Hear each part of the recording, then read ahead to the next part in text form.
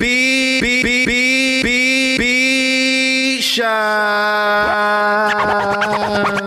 Come on! ROC, we running this rap. Memphis Bleak, we running this rap. B-Mac, we running this rap. Freeway, we running this rap. Owen Sparks, we running this rap. Chris and Neek, we running this rap. The takeover, the break's over. God MC, me, Jehovah. Hey, little soldier, you ain't ready for war. ROC too strong for y'all. It's like bringing a knife to a gunfight, pin to a test, chest in a line of fire with your thin vest. You bringing them boys to men, them boys pull win. This is grown man B.I. Get you rolled in the triage. Your reach ain't long enough, Dunny. Your peeps ain't strong enough. Rockefeller is the army, better yet the Navy. Kidnap your baby, spit at your lady. We bring knife to fist fight, kill your drama. We kill you motherfucking ants with a sledgehammer. Don't let me do it to you, Dunny, cause I overdo it. So you won't confuse it with just rap music. ROC, we running this rap. M-Easy, we running this rap. The Broad Street Bully, we running this rap. Get zipped up in plastic when it happens, that's it. Freeway, we running this rap. Owen Sparks, we running this rap. Chris and Neek, we running this rap.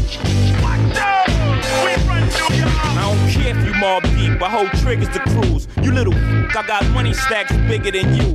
When I was pushing weight back in 88, you was a ballerina. I got the pictures, I seen you.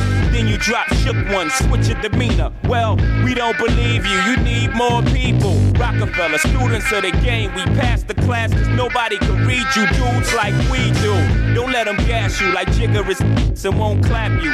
Trust me on this one, I'll detach you. Mind from spirit, body from soul. They have to hold a mask, put your body in a hole. No, you're not on my level, get your breaks tweaked. I sold what your whole album sold in my first week. You guys don't want it with Hope. Ask Nas, he don't want it with Hope. No, ROC, we running this rap. B Single, we running this rap. M-Easy, we running this rap. Get zipped up in plastic when it happens, that's it. Owen Sparks, we running this rap. Freeway, we running this rap. Chris and Neek, we running this rap. I know you listen Nas, but along with celebrity comes about 70 shots to your frame. You are use the model for Carcanine Esco ass. Went from nasty Nas to Esco's trash. Had a spark when you started, but now you're just garbage. Fell from top 10 to not mention at all. To your bodyguards, Uchi Wali's verse better than yours. Matter of fact, you had the worst flow on the whole song, but I know the sun don't shine, the sun don't shine. That's why your careers come to an end. It's only so long fake thugs can pretend. You ain't live it, you witnessed it from your folks' pad. You scribbled in your notepad and created your life. I showed you your first tech on tour with Large Professor. Then I heard your album about your tech on the dresser. So yeah, I sampled your voice, you was using it wrong. You made it a hot line, I made it a hot song. And you ain't get a coin, you was getting then. I know who I paid, God. Searchlight Publishing. Use your. You said you been in this 10, I've been in it 5. Smart enough, Nas. 4 albums in 10 years. I could divide, that's one that be, let's say 2. 2 of them was due. One was the other was Illmatic. That's a one hot album every 10-year average, and that's so. Switch up your flow, this garbage. You trying to kick knowledge. You're gonna learn to respect the king. Don't be the next get tested on that Summer Jam screen because you know who. Yeah, you know what, well, you know who. Yeah, just keep that between me and you for now. B-Shot. Yeah, we are live and direct. What up, JB? What up, True Master? I'm just kicking it. How you? I'm chilling, fam. Who's this other guy over here with the hat? Check. Can y'all hear me? Yeah. Oh, there we go. To my left ear. Hey, Masai, what's going on? Hey, Masai. And dude with the Beat Shot hoodie on, who's that? Oh, that's me. That's Lo-Fi Lobo in the house. Okay. Chilling out. What up? And the birthday boy. If it's your birthday, make some noise. If it's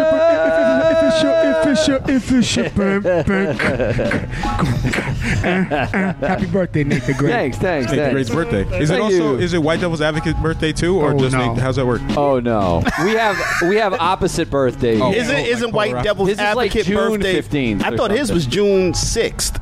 Oh, Six. shoot. Six. He was born in '66 too. Yeah. Yup. That's what I heard. He was born like a year ago. What are you talking about? Hashtag dad jokes. Welcome to Beat Shot Radio at Beat Shot Radio. If you're playing on Twitter, check us out. It's a very special edition. We have a special guest with us tonight. Who are we here with? Oh. That's Like, I'm me. up. No, I was waiting to get introduced. So I'm just saying. It's We're all low good. budget. We do self introductions here. That's how. You're low budget. This is the hottest studio I've been in like 5 years. Hey. That's what's up. I get beer. Okay. I get The little things. It's the little things that matter in life. Ladies and gentlemen, for those of you who are tuning in, we are proud to introduce our host. Special guest host. Yes. Interviewee. Man, there's a list. Rosa Clemente. Yeah, what you got? You got it? You got him, Si? What? Oh, the list of things? Yeah, you got all the things. I only it was like 8 pages, so I just left. I only brought one in, so I don't Yo. even know. My bottle's Probably not picked out 8 the best pages. 5. the pumpkin ale drinker. She's qualified. New one. The Ankh earring wearer. I started in Albany. It all started here. I'm completely qualified. Can we, if anyone's listening at home, can you update her Wikipedia page as the night goes on, and you add, and she adds things to her resume. So pumpkin ale drinker. maybe Oh, that can yeah. stay up there. We can. Pumpkin ale. We'll keep it going. Used to know all the good weed spots in Albany. I don't know where they're at now. The red door got closed down. We can catch you up quick. We catch up to speed. She's like, yo, you're Well, right. I mean, I'll tell you, South Allen used to have some good stuff on the low. What? Yeah. See, I know. All right, we'll be right back, ladies and gentlemen. When you think of weed. So welcome to Beach Shot Radio. We're here with Rosa Clemente. For those of you who don't know, Rosa is a longtime activist, community organizer. You're a doctoral student now, correct? Lecturer. You go around the country and give lectures to people. You're on the If I Was President tour? Yeah, that's the tour I started after Bernie Sanders said he was running. Okay. Was that the catalyst for that? Totally. You're just like, you know what? Just for that, I'm going on tour. I was like, F this. Are we repeating the same mistake again? I'm out. Wow. Yeah. And I didn't think it would blow up, and it's probably my best. No, my best tour was with Dave Chappelle and all them back in the day, but that was my best tour because I was a fan. This is my best tour for me and the work that I do as a political activist and for the family and Black Lives Matter and everything. You've been all over the country with this tour. I saw there were dates everywhere. I noticed Albany wasn't on the itinerary. What's up? I don't know. What is up with all of it? It's right here. Yeah, this is it. So No. I mean, the thing is that I'm a public speaker, so it's usually colleges and universities that hit me up, and I still have a legacy in SUNY Albany. That's probably not the one that they want to bring up. Those were good times. I don't care what. Those were amazing times. But you know how it is, like, you live in New York City, nobody's getting at you, and we just got here a couple months ago, and it's so funny, actually. Fuerza Latina from SUNY just hit me up, and I have been up here in the past while I was living elsewhere and in the country. I Skidmore, I had come to Albany probably, but I haven't spoken at SUNY Albany in a decade. Oh, wow. So it'll happen, folks are starting to understand I'm here, but I'm also not here a lot because I am traveling so much around the country right now, and I doubled up, so I'm about to hit probably 30 different colleges, universities, community centers, and some prisons, because when I go out there, I use the opportunity that the colleges and universities give me to then build on the ground. Okay. And also build with a lot of young folks in the Midwest and down south that are trying to take over the Green Party, which is a very good thing. So there's a lot of exciting things happening here. Cool. Even though what's really exciting though? No, real quick. Your shoes light up. What? No, that's very I didn't even exciting. know that. Yeah, look at it. There you go. And your ring. Yeah, your 4-finger ring. I try to like we got to represent the hip-hop right culture. there. And I learned a lot of this from one of my mentors, Hakeem Adabudi, who's founder and owner of Third World Press. It's the only black press still like in the country, black press that is owned by black people.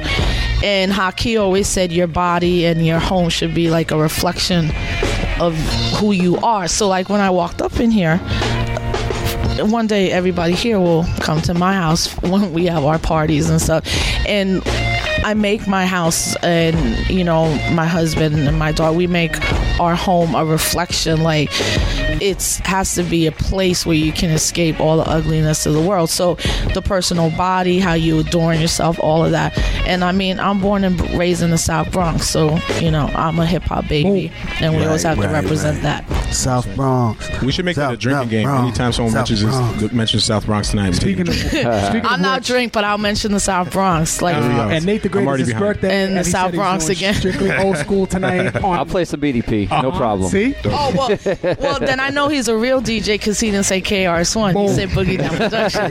So I might even play some Just Ice. And then look, there's 3. I need to hear my Dead Prez. I need to hear BDP, and of course we gotta do J. Cole. All right. Yeah. So that's easy. If somebody wants to catch you at on the If I Was President tour, where can they find your list of all the dates that you're doing? RosaClemente.net, and I'm a Twitter fiend, so I'm at Rosa Clemente on Twitter. But yeah, I hope that more folks will reach out because there's a lot of stuff happening right now, and we need some radical voices. And I don't only try to represent. I'm not representing Rosa. I feel like I'm representing the streets and a radical politic, also a scholar activist politics. So I'll be at Harvard, and then the next day I could be in Roxbury building with sets. So that's what I try to do. What's up? Going forward with the tour, what's been the just the young people in general that you've been talking to? What seems to be the kind of the overall or any sense from the young people out there as far as how they're feeling right now? Are people receptive immediately? Or do you feel like you have to kind of like crack heads open first a little bit before they're really listening a little bit? Or everybody's just kind of like open? It's been great. I mean, I always have a Zionist or a white woman in particular that'll cry and feel very guilty and say, "What about me?" I saw you tweet a picture of the White Tears cup. I bought that. You bought White Tears cup. Nice. Yeah, and then they make it about themselves for the most part. That's what I do a lot of times. I'm that Zionist. I'll be the Zionist today. No, don't be the Zionist. I will leave this interview. That's the white devil's advocate tonight. I don't ever play that devil's advocate when people in Palestine are being slaughtered. And that's truth. That's truth. But yeah, it's been amazing. Like I always say, sometimes my husband Justice, when he's on the road with me, I get mad nervous, and I'm like, I'm not going to come strong, and I'm not a public speaker that has a speech and switches like the city out. Like I really try to find out what's going on campuses. I've been in higher ed for 20 years as a student, but also a professor and administrator and stuff like that. So, I really try to get the pulse of the people and the energy in the room. But what I find most is that people want someone that's, authentic, and that is, I feel I've always been able to kind of bridge that street to the scholar kind of gap. So it's been interesting this past year to see students be more responsive than they have to what I consider something radical, but when I see other comrades doing some work, I'm like, I'm really not as radical as we need to be. But the receptions have been overwhelmingly dope, and I mean, especially women of color are kicking ass on these campuses. And I mean, there's some brothers, but it's mostly women or trans folks and queer folks, and it's exciting because every school I've been to after I left, and I just feel I've been at a good time, there's been something that they've been responding to. And I was just at this conference in Chicago, and one of the sisters was like, the day after you left at University of Louisville, I had told them, I said, someone in this country, it was the day before Halloween, is going to, on some college, is going to do one of these stupid cultural appropriation things. Well, it happened at U of Louisville 2 days after I was there, where the president's wife had a party at the president's house, and as people came in, they were given mustaches and sombreros. Oh, wow. Right? And celebrating Mexican folks. And I saw the folks there, and they're like, you know, you inspired the students that were already somewhere there to go a little more radical and demand something more than an apology. You know, so I feel, you know, I'm feeding folks, but I'm also getting fed to where young people are at, but where we have to push them in these institutions that are failing us. Nice. So. Speaking of pushing them, you mentioned that sometimes you feel like you're not radical enough. Do you think that students and individuals and even current activists should always kind of be striving to push the limits of the way they think in terms of radicalness? Should we be trying to be more radicalized and radicalize ourselves as well as others? Well, I mean, I feel I'm radical enough. I just feel sometimes I'm not going to bring that to every college and university because you know, some of these students are most of these students of color on these campuses are predominantly white, and even on those that are HBCUs, but predominantly white institutions, are really suffering some serious racism. And the thing is, they were told their entire lives that once they got to this institution, there would be some form of equity. So there's not enough professors, there's not enough Black Studies programs. A lot of these administrators are straight sellouts, you know, to these students of color, and I mean the students of color, the administrators of color. So I can't go in there on where I wanted them to be, which is on the complete transformation of this society, revolution. I mean, I speak to that, but I try to meet them at where they're at. And where most of them are at is that they're coming into some contents, like struggle with their identity and what they should be doing in this institution and once they leave, because everything they're being told to do is still not giving them access or equity. Okay. You know, and you got to kind of like deconstruct, and they have to go through a process of decolonization. My whole point of going is that college was where it happened for me. So college is the place where you can find this and completely transform your entire political way you think and your political consciousness. Because it happened for me. It's not, most of us are not born into activist or organizing households. It's an experience, or particularly a mentor, elder, that will turn you on. And it happened, like I said, right here in Albany, New York, at the State University of New York. From 1919 to 1997 is where I became the Rosa Clemente that people know after I grew up in my little idyllic world. Gotcha. Yeah. The people that I'm sorry, I just had a quick question for you. Please. People that are booking you for this tour, is it young people, the students that are on campus that are calling for you to come, or is it the administrators that are like, hey, we need you to come here? It's all kinds of folks. Yeah. You know, sometimes it'll be the administrators, an Office of Multicultural Affairs, sometimes an Afro-Latino identity conference on the academic tip. It could be student groups, fraternities, sororities. I've never kind of been pigeonholed, so I get invitations from all types of student groups, all types of administrators, presidents, chancellors, equity forums, and all that. So it's always all different types of folks. Can I take a step back? You mentioned no. Why you always do me like that? No. It's your birthday. Go ahead. All right, good. Was there a catalyst to who you are now and what you do now? Yes, SUNY Albany. So that was it, huh? I had grown up in the South Bronx, and then I moved 22 miles away to Westchester County. South Bronx is the poorest congressional district to this day. I was in the second richest county in America. I went to school that had like 8 people to a class. It was black and white. Everybody had money. We were the first Latinos to move in. There was no problems. I was a cheerleader. I ran track. I was in student government, Rotary Club, 4-H. I would do all of that stuff. I went to a public high school that essentially is a private school experience. I went our class trip was to the Bahamas. Our class trip was to Spain. Like, we weren't going Were you go to Ardsley? Wait, what school you went to? Elmsford. Hogwarts. Alexander Hamilton High School. Which Somebody is, said Hogwarts. No, right next to right next to Ardsley. Yeah, I know where you're at. You know, yeah, and at that time, particularly Westchester County was a growing. It was where particularly the African American middle class went. Yeah, I was in Somers. Right, even though they had Yonkers. Yeah. Right. Oh, well, you went Somers. That was richer. Yeah. Than Stunt. No, it's real. So, you know, your parents bring you into these environments. But my parents, my father to this day owns his business in the Bronx, in the South Bronx. So my mom every week, I was still going to Grand Concourse and, you know, to Morris Park and all that to see my family. So I'd be spending like 6 days in this kind of idyllic world.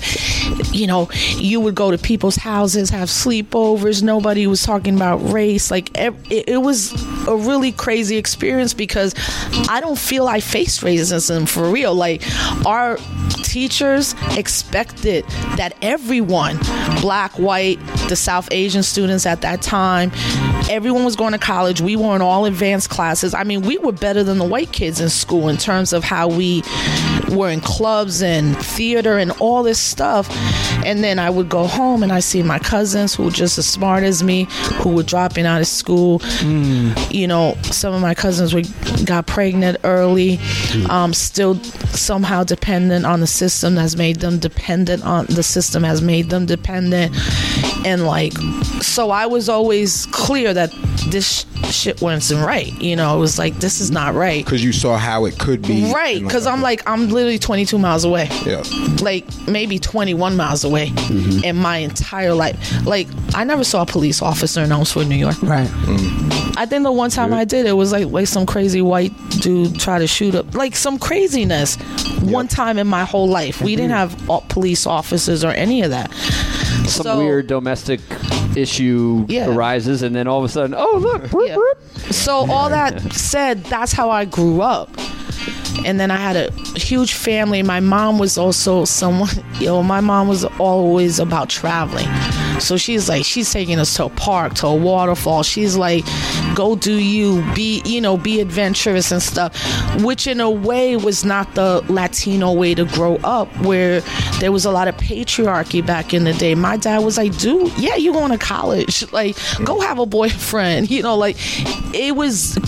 And then I go to college, and like within 2 weeks, here you see somebody being called the N-word, and then we're walking past some of the fraternity houses over there on North Island, when they all used to be fraternity houses, being called bitches by white boys, and then the white girl's accusing you of stealing her jewelry, and it's the other white girl who did it, and the RA is coming to your dorm, and just crazy stuff. And I could not really comprehend that, even though I was living in New York when the Central Park 5 came down, when Nelson Mandela was out, when the Nation of Gods and Earth.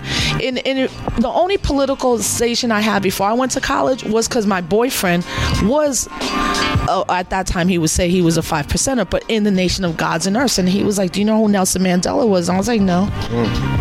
And he's like, so you go to a really good school, but you don't know that Nelson Mandela is free and he's going to be in Harlem this week? We need to go. Touring 125th Street. Right. Yep, I remember that. By the time I got here, that first year really messed me up. I did stupid stuff, what we all do as freshmen. I did bad in class. I go home and my mom's like, I'm not paying for school. Nobody gets good money after bad. Yeah, that's right. And I was like, it's $700. She was like, it's $700. Tuition at SUNY Albany for a semester was $700. Wow. When I came to school. The olden days. That was in the 90s for sure. Yeah. And I lived on. No, I moved out. I was that chick that moved out the first. I broke my contract. I was like, I'm out. I got accused of stealing. I'm like, F this. I'm out. And I moved off campus and moved to North Island as a second semester freshman. Damn. And then that gave me more. My parents had always raised me to be independent. So all that being said, there was like a clash. And I was miserable, and I came back the second year, and I went to the ASUBA meeting, the Albany State University Black Alliance, and that day it changed. I went afterwards to the president, Derek Westbrook, who's still out, he's up in Schenectady, And I said, I want to be in this group, but I'm not black. And he's like, let's talk about that. And he showed me the the preamble of Osuba, which was any student of African descent. And then the next week I went to Fuerza Latina, who at that time they were only speaking Spanish. So a bunch of us, I mean, I'm bilingual, but there were some other people that weren't. And I was like, this isn't right. I'm going to Suba. And that became my home. CC367. I lived up in the campus center. I remember I lived off campus, but I don't even remember my roommates' names or what they looked like. Were you the only Puerto Rican in? No. Suba? No. Okay. I mean, really, at that time, we had enough Black Dominicans and Black Puerto Ricans who probably at that time we weren't identifying as such. That Afro-Latino wasn't even a term. People were still identifying as Hispanic, but we had mad Latinos who were in Alpha Phi Alpha, Zeta Phi Beta, Delta, Sigma Theta. The Black Greek letter. Yeah, the Black Greek letter organizations, right? But the thing was that also the fraternity sororities were highly political. So everyone that was president of a fraternity sorority was also a member of a Suba. Right. And basically, if you were a person of African descent, you were a member of a Suba. So our meetings were like 300 or 400 deep. We used to have them in the LC. Like, Rashim. We had, Rashim. That's after. Rashim, I was his counselor when he came, right? Rashim Rook. Yeah. And I called him in the EOP program when I was a counselor, and I was like, you're joining Suba. And I recruited 14 of them right from the EOP program. And I started I had become president by the end of my second year, is the point of the whole story. I became president. I joined the organization. I became president of a Suba. At the end of my sophomore year, I was the first Puerto Rican to be president, not the first Latino. The first Latino was Furman Espinoza, who was Dominican, and he was in Phi Beta Sigma. And Equo Keen, who still to this day became a mentor of mine. Equo took me under his wing, and so there's a lot of brothers from Phi Beta Sigma, and a lot of brothers from Alpha Phi Alpha. And that was it. It was that, and another significant moment on the campus was when I met my, to this day, mentor, Maita Morena Vega, who's the founder of the Caribbean Cultural Center in New York City, and who's also a high priestess in the Santeria religion. And she came to speak for Fuerza Latina, and she was the first person I ever heard say, I am an African descendant. I'm an Afro-Puerto Rican. And I stood up and clapped, and like 7 other people out of 500 did. And the room was mad silent. And I went up to her and I was like, I want to know everything. And she said, know that when you identify like this, you are going to be marginalized for the rest of your life. Are you ready for that? And then by then, Vivian Verdell Gordon, who anybody associated with Albany, New York should know who she is, became my mentor until the day she died. And that's the moment. I pinpoint that sophomore year as the most significant moment of my life. I would not be where I am in any regard if I had not been at SUNY Albany and had that experience. Amazing. You just said so much stuff. I feel like there are people I know, at and I'm home. sorry. No, that's fine. There's people at home taking notes, I'm sure, because a lot of the names you dropped. But keep in mind, anyone listening, we do have a podcast, Beach Out Radio, so you can Friday. look this. I know I'm going to go back and kind of look up some of these things that you've mentioned. But one thing that you mentioned was kind of your duality of how you felt like you had one foot in the hood and one foot in this like affluent life, and it allowed you to connect with people kind of on both sides, maybe bridge the gap. And I know personally, I feel like I kind of relate to you in that level, and I think a lot of people in this room do also, because that's kind of how we linked up, kind of coming from one situation and then somehow by the grace of whatever, just being able to kind of pull ourselves out of part of it. And there was one instance where we did a protest down at the Capitol, and you were there, and one of our speakers didn't show up or whatever, and we did this they tried to bury us, but they didn't know we were Seeds protest, and you just happened to be there at that event, and you helped us out because the speaker wasn't there, and I just kind of looked at you. You grabbed the mic, and you mentioned that you don't really have scripts when you give your speeches, but you ended up just giving this beautiful. I don't even know, I don't know where you pulled it from, but it was just, it moved everybody, and then you kind of saved our ass that day because we were just we're getting ready to proceed with the protest, and we kind of needed that. And have you always been able to speak on that level, or is that just something that come naturally, or do you've done it so often that you're just now it's like old hat and you can just do that anytime? Oh, nobody's ever really asked me that. No, I didn't talk really until I was 7 or 8. Mm-hmm. And then I was Spanish speaking only until I moved to Westchester and got put in intensive English. So you didn't speak? I didn't hardly talk. My mom was like, okay. Not that anything was wrong. She's like, you were quiet, just read a lot kind of thing. And even through high school,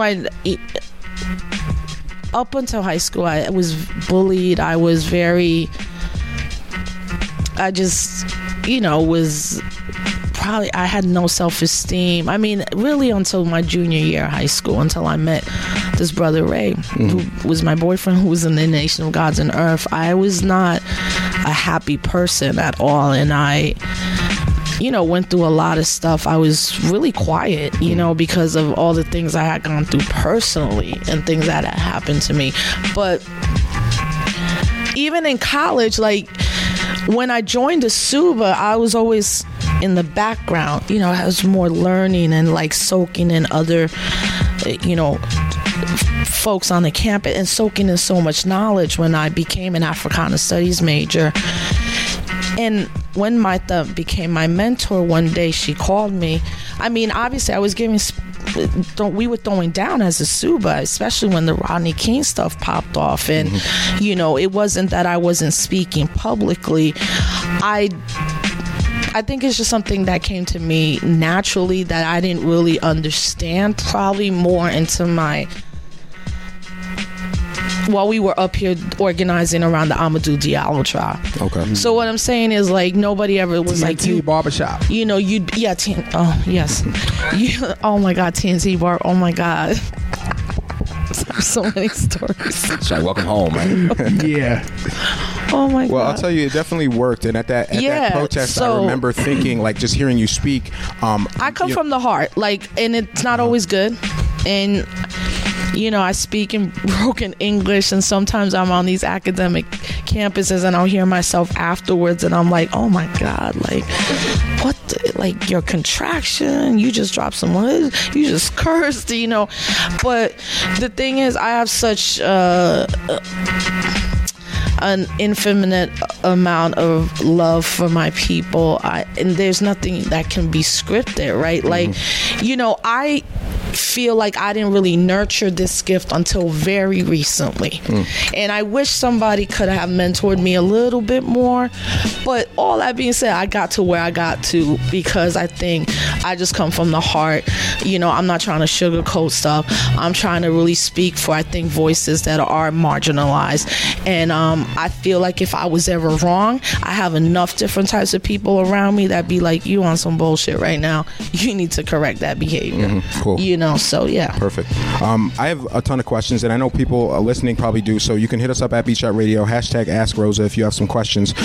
But speaking of Twitter, I don't know if you noticed, or you probably saw this week, there was some Twitter fallout between some activists in the Black Lives Matter movement, between Shaun King and DeRay McKesson. So how do you stay out of that? Because you spend so much time on Twitter, and you're really vocal there, don't. Or do you not stay out of it? And DeRay can kiss my ass, and I'll say that publicly.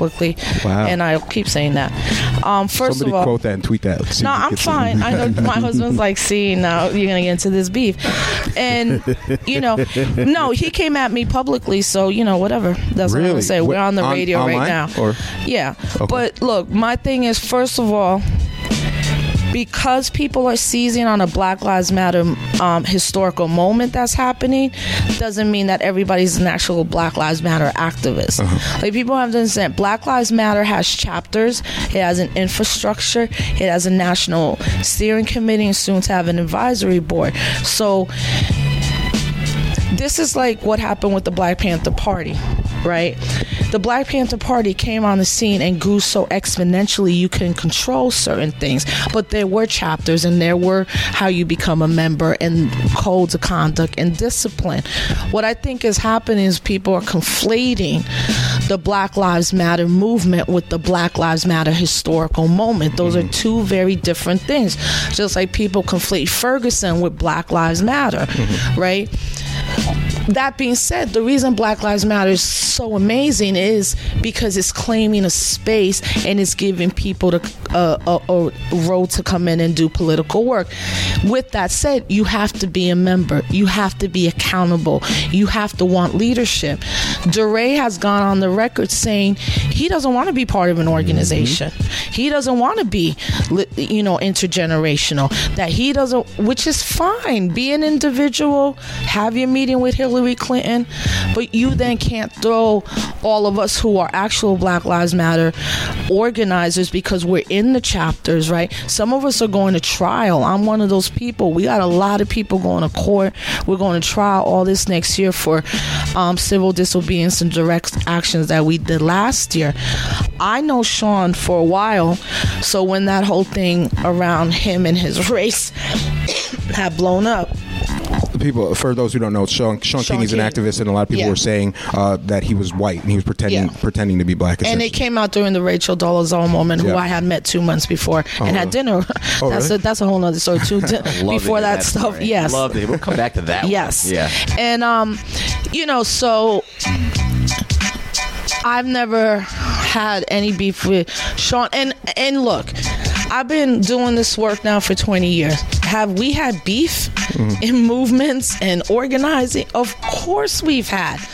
The thing is, we didn't have Twitter, right? It wasn't a public spectacle. It wasn't a public spectacle. And even then, it was kind of public because there were listservs and, people gossip and all those things. I have to make it clear that we're in a moment of political organizing. And in order to be a political organizer, you have to have some infrastructure. You have to have leadership. You have to have accountability. It can't be all about decentralization. This is why the Occupy movement failed. And you have to build a base, and the base has to come from the bottom up. I'm not saying DeRay, Sean, anybody comes from the bottom up. I don't come from the bottom up like that. But you have to be in, and you have to be an organizer, and you have to be about representing the people, not representing yourself. And I think what's happening with a lot of younger folks, and even some in my generation, is this hyper visibility is making people think they have power. And then ego gets in the way. And those of us who are public people often don't want to deal with the ego. I tell young cats straight out, you think I don't like being on camera? Of course I do. Am I gonna lie about that shit? No. Some of us like that work. We like that we can be up there, that we can push a politic to 1,000 or 2,000 people in a 20-second sound segment. That's incredibly important. But our role, the reason that's only important is because them 20 seconds we're taking up there, you better be repping the people. It's like and the Spider-Man, great power, great responsibility kind of thing. Yeah. So I have to say I have my own little Twitter exchange with DeRay, in full honesty, a couple months ago, because I went on the record not even really questioning him, just more saying, look, if you're telling me you don't want to be in an organized movement, then that's cool. Do you, homie? Go meet with Hillary Clinton. Get your job in the White House. Work in that world.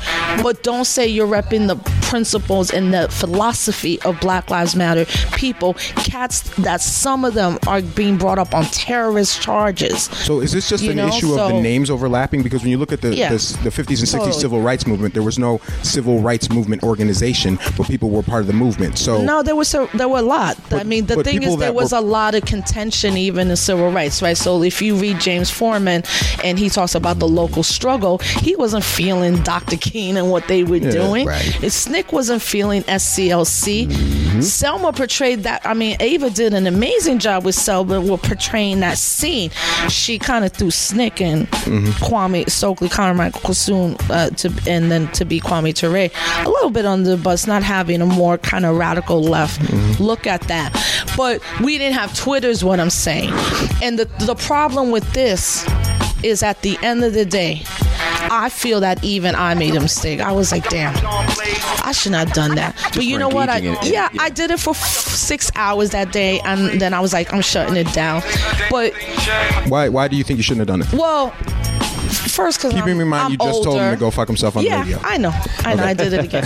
I know. I mean, we're all flawed and have contradictions, because part of me wants to be the bigger person, but then I'm also like, I'm from the Bronx and I'm Puerto Rican. I can't help it. Like, no. And he came at me at my integrity. Like, you don't tweet That's me. how he came at Sean. He used the word integrity. The same exact thing he said about Sean King, he said about me. So I'm like, so all of a sudden, everybody has no integrity. I don't even know where you were 2 years ago. Right. Who you the didn't hell even you exist.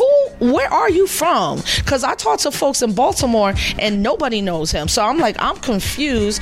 With that said, I'm also a studier of the 60s and 70s movements. I understand the counterintelligence program. I understand that. I don't feel he's an agent or some craziness like that in no way. What I'm saying is that when you don't have accountability to an organization, then you could just pop off at any point, and then you can use your Twitter followers to literally drive people off social media. If you're going to tweet me that no one knows that the work I have done, no work in the movement, I have a responsibility, and I'm going to defend myself. Whether you like the work I did or that, you're not going to throw me under the bus of 20 years of work to a new generation because you have Twitter followers, and then you want to talk about you're about the people. We're all about the people, right? Then you want to throw that I went to Cornell. You went to Bowdoin, like in Maine. Like, you want to throw me. So that's why I got at that dude. So when I saw this later Twitter beef, I said, damn, this is not good in this way. That we have a couple of people that seem to be controlling and actually scaring away people. That's not revolutionary love. That's not what you do for the people. You don't scare people out of a movement because you're going to have trolls after them. What are you talking about? And that's the power that he has, as opposed to saying, using it for good. The minute he's critiqued, he is attacking. And you know how your mom says, if not everybody can be the person that's wrong, if you're the common denominator in all the beefs that are happening. And this is very dangerous to the movement because obviously the system wants this to happen. Right. Can I ask a quick question? Oh, yeah. What's your name? Yeah. I'm Tanisha. Hello, how you guys doing? Okay. I like what you're saying because you hit on a lot of different things about the generational gap and all those things. And I read about the Sean King D-Ray thing online, and actually Masai, because Masai brought my attention to it, and my concern immediately was, okay, they need to understand the art of war and understand that this is war, and you don't let your enemies know what's going on within your household, your house. In your house right now, you're the Black Lives Matter. I thought they were all that under that organization. Right. So you don't let your enemies know what's going on. And the space where it was discussed, where I first read about it on, was a space where the guy was like, ha ha, I told you so. Breitbart. Who's conservative. Yes, exactly. Yeah. And so, what would your advice be because getting the fact that you got into a Twitter beef with someone, I mean, that's common now. I mean, that's how people are communicating. Right. But now what steps and what things need to happen to repair this? Because young people are paying attention. This is how they get their information, right or wrong. Social network is where they get a lot of information. Now what? Well, let me say this too. And, so before even that Twitter engagement, I had been in rooms with DeRay. We had no problems.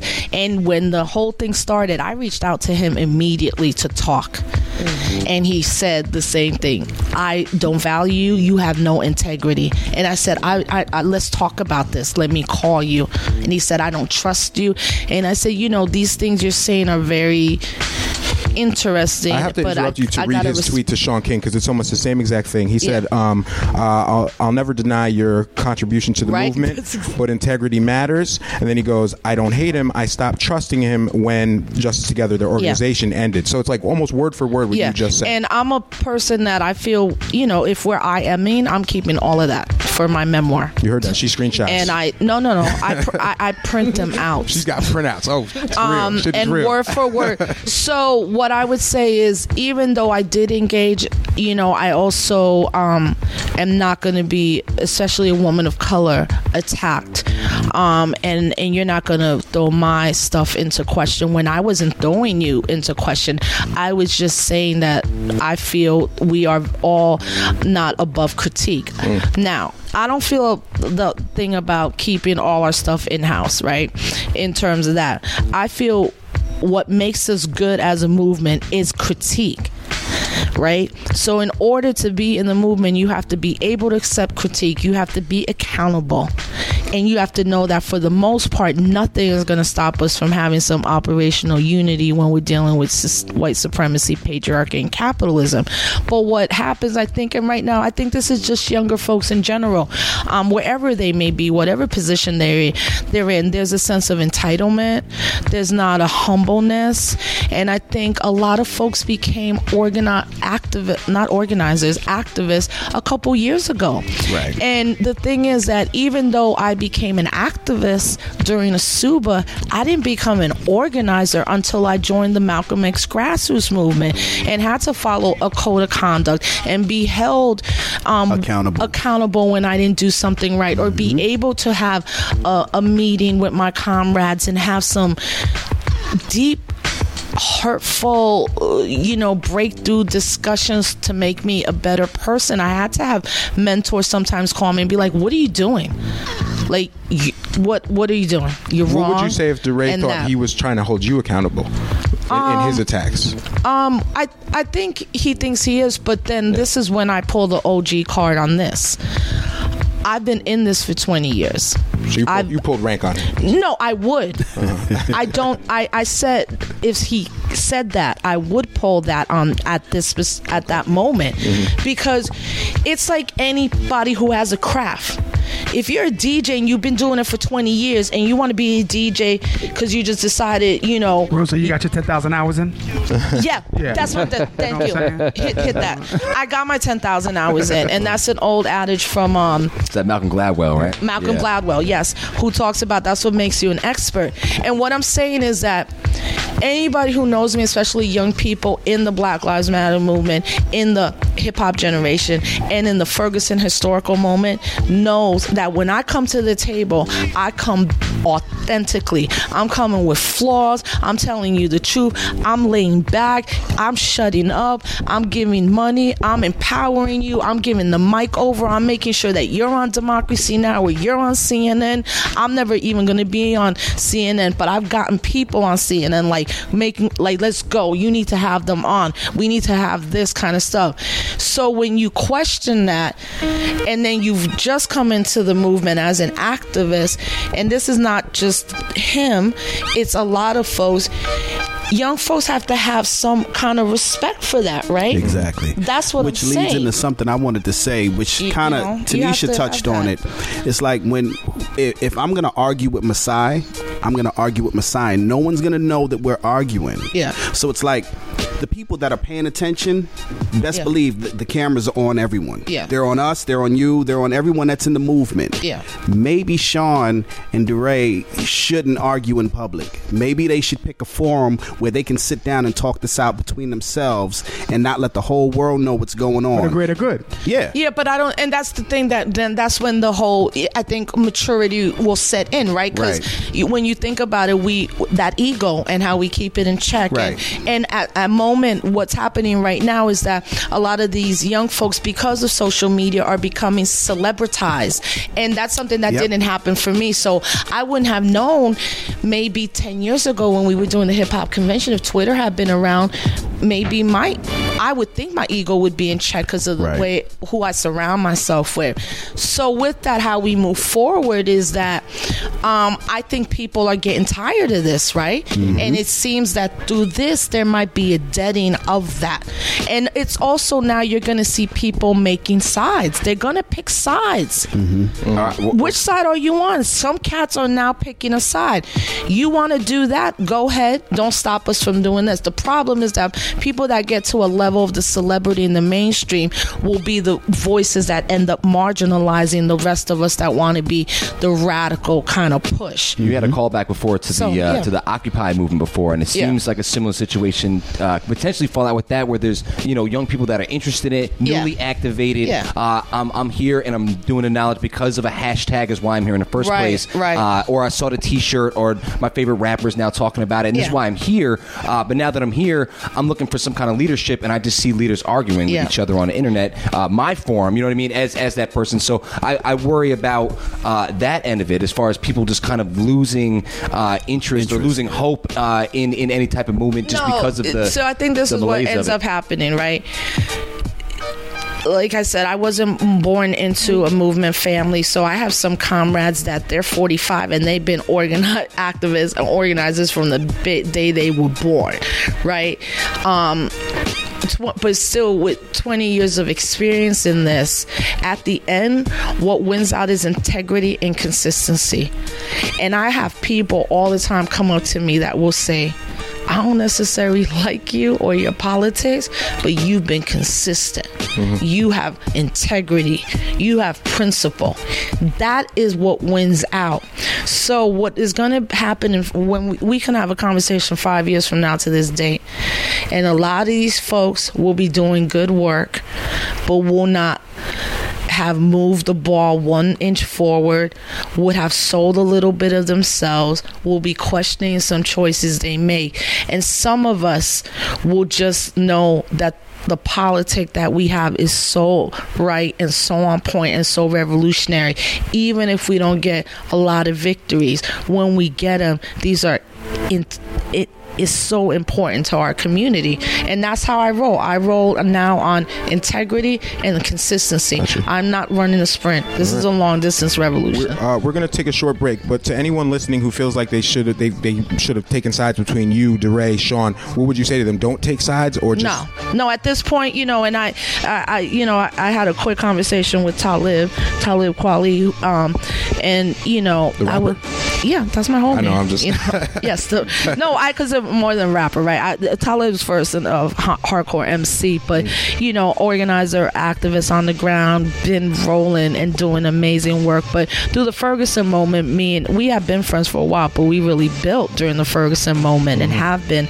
And I said, damn, I just had to go at him, and he's like, it's all good, but no one here is the enemy, right? And no, in no way is a Sean Keane or even a Rachel Dolezal or any of them people would I ever say is my enemy. My enemy right now is on a stage debating in Las Vegas, Donald Trump. My enemy is Hillary Clinton and the state, the system, but there's nothing wrong, I think, with some of us having and engaging in what we would call public dialogue. Malcolm X, James Baldwin went at it. People need to read Du Bois and Booker T. Washington. You want to talk about people having beef? Imagine if they had Twitter back. Well, I think it's interesting now. Marcus Garvey, women, Fannie Lou Hamer. And these debates and stuff, I always just want it not to be personal. Perfect. And what But I let's think talk is about the interesting is on the political end of it, it's like this is the first, at least for me, in the news across the board in the coverage of this particular argument, it's the first time I'm hearing about any leadership in the movement at all, and it's because of the bickering. So it's like, why can't we have media cover any other aspect of the movement or anything, the and good that's work the that question anybody's to ask, doing, right? as Why opposed to the system loves this instead of like really uplifting. Oh, there's 9 turmoil. million Now other we can stuff. talk about it, right? Now we can put the spotlight on it. Entertainment, yeah. Arguing's good. I like that. I love to argue. I'm good All right. with arguing. We're going to take a short break. At B Shot Radio, While we're hashtag breaking, Ask I'm Rosa. gonna argue with Masai. Let's do it. During the break. Hashtag Ask Rosa. If you have any questions, we're here with Rosa Clemente. Keep it locked. We'll be right back. Boom.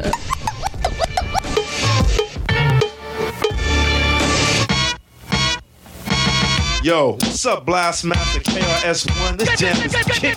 Word. Yo, what up, D Nice? Yo, what's up, Scott LaRock? Yo, man, we chillin' this funky fresh jam.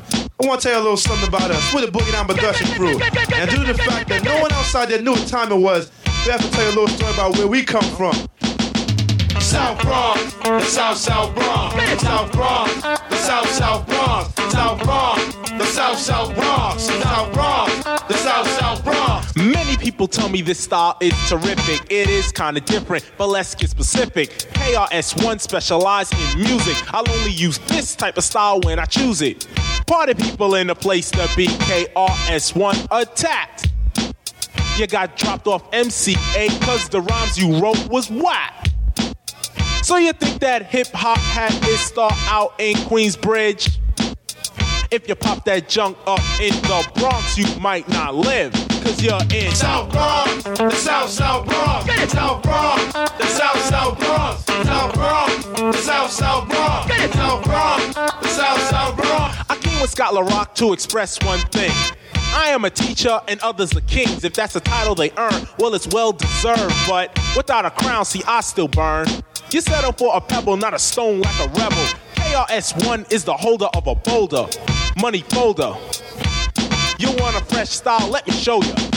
Now way back in the days when hip-hop began, with Coca LaRock, Kool Herc, and then bam, Beat Boys ran to the latest jam. But when it got shot up, they went home and said, damn, it's got to be a better way to hear our music every day. People's getting blown away, but coming outside anyway. They tried again outside and see the park.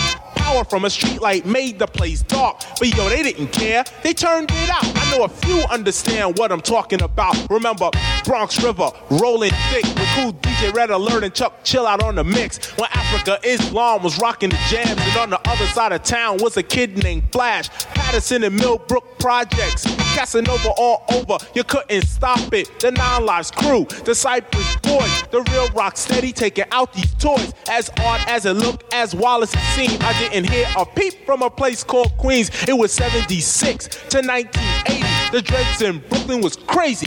You couldn't bring out your set with no hip hop because the pistols would go.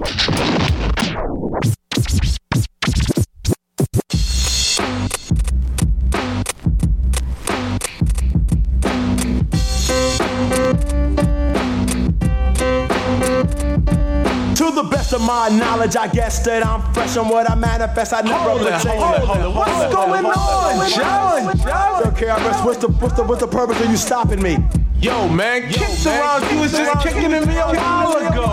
Alright. Going way back to the early days of 75 and the black space.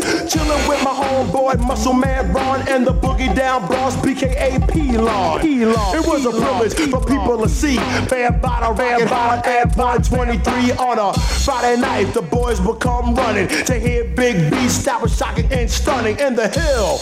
Not a thing was chill. Sound masters on the loose and acting ill. Uptown, every weekend rock. Either 131 or around that block, but anywhere uptown. You always heard the sound. Hip hop, funky beats, MCs getting down. The truth, I swear, admit and declare. The Bronx was the first. I know I was there. The beats were dope. The sound was on. By the way, saying peace to my brother Mel Quan. Dedications have a little bit more. The L Brothers, Grand Wizard Theodore. Theodore, when we used to ill with the young sound masters in Castle Hill. I could keep going on more and more with Breakout and Baron and the Funky Four. On the other side of town, the mics and the hands, the lecherous, treacherous, also the petrous MCs, cold and command. And if you listen to that, going actual back for all the pioneers, I'm going way back.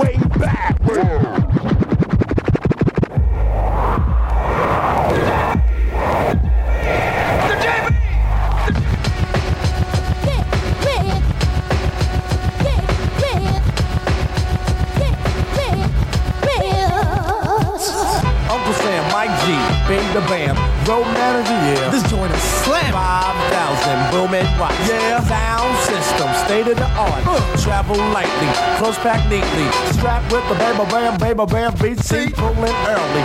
Do the sound check. I wanna get on, but the crowd ain't around yet. I scream out jungle so you know that I'm here. Yeah. Give a shout out to Smokey the Bear. Yeah. It's almost time. Yeah, it's almost time to bring forth my rhyme. Yeah. Any minute now, any second now. Pay attention close, we're gonna show you how. Come on everybody, let's gather round. Once again, we're gonna get on down. Give you something to go home and talk about. The odds were against us, but we stayed and fought it out. I heard you was long overdue. Yeah. Who's coming through? Y'all know who?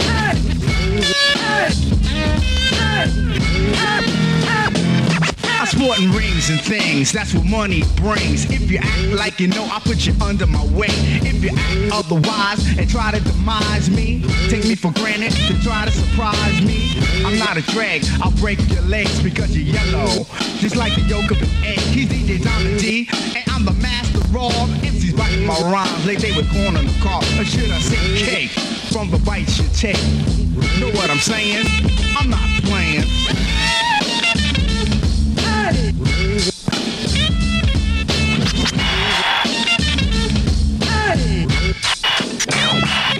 Now you know, bro, that I'm an MC pro, and like a Lamborghini, I'm geared to go. I was raised in Forest, across from Morris. I got more hair on my chest than Chuck Norris. Smooth as suede, sharp as a blade. I'm not a name, but a rap is the trade. To get paid and laid, have it made in the shade. Hear me riding in my car, you think it was a parade. Smooth lemonade is not a game of charades. Know what I'm saying? I'm not playing.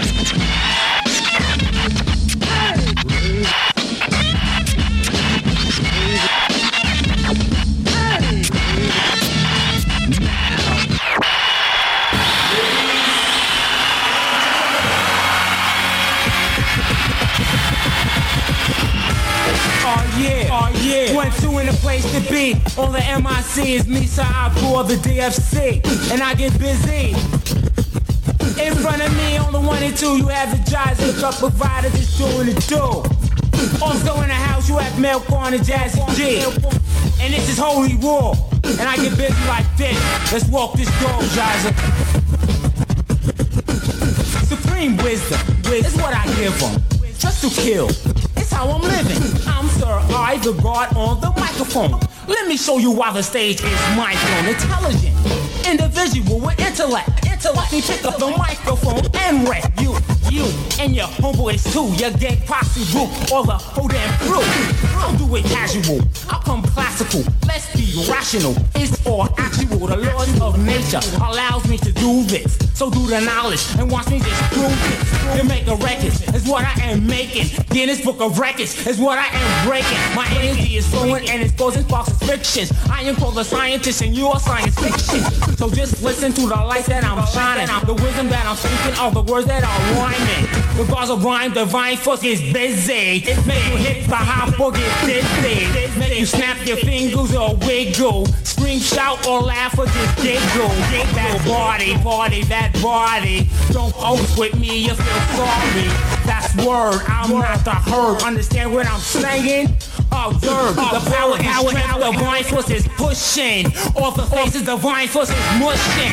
Shit now, you see, that's why I'm Sir, I supreme. I see the Jizer. You can't die. Holy, you know what I'm saying? Just do it every day. Routine, that's how we get busy. I get busy and small things. Yo, but this battle just began, and we gonna win this war. So Jizer, let's walk this door.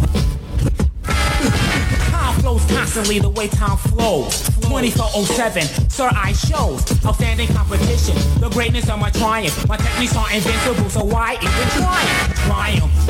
Rewarding myself with this funky fresh masterpiece you put on the shelf. However, suckers, the topic is the victim. You wanna be victorious, you have to know your history. Science, mathematics, literature's a blessing. History is great, but defeat is a lesson. Guessing how dare you? Writing's even worse. Time invested into this. Write it and I heard you in the battle of which the great against the greatest. I'm a genius at heart, you know. That's why I say this. I feel the power being better than someone find a new kind of sport. Let me tell you how I won, son. I'm trying to help, not dismiss Mister Dr. Lawyer, politician, judge, brother, sister. So listen to me, people. I won't break. I'm flexible, so I so fly, no lie. This guy's edible. Damn, my man, come back. Where are you going? This is the part where I will start showing. A beautiful rap on wax, that's like magical. Never can be whack or lack or act radical. As I grow, I flow with versatility. Stick to the beat and practice my agility. That's why I didn't force on this beat at all. Notice my style have changed, y'all. No, that was expected. For years you had neglected. This is my style, so you might as well accept it. Now or never, not tomorrow or later. With mics or guns, we can see who is greater. I'm a warrior. From Medina, that is Brooklyn. If you ever try to just be worded, boy, your head is crooked. I've done killed devils, mutilated snakes. Shot my own brother cause he caught me. A maniac, a murderer, crazy. If that's the case, then why do they praise me? My loved ones, my girlfriend, my family. This part of me, believe me, you'll never see again. Friend, enemy, cousin, you have to forgive me for this here sins. But mom, I'm tired and fed up their bull. So let's get the vessels, some Uzis and two. It's just right now, I'm at the point I don't give a I'll bring my grenades, some grenades, and let's blow them up. Oh yeah, holy war, get busy.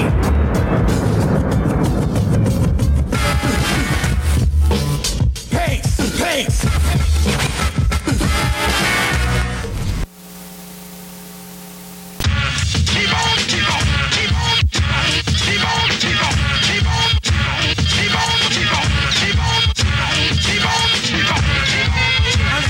Zoogie zoom zang, zoogie zoogie zoogie zoom zang, zoogie zoogie zoogie zoom zang, zoogie zoogie zoogie zoom zang, zoogie zoogie zoogie zoom zang.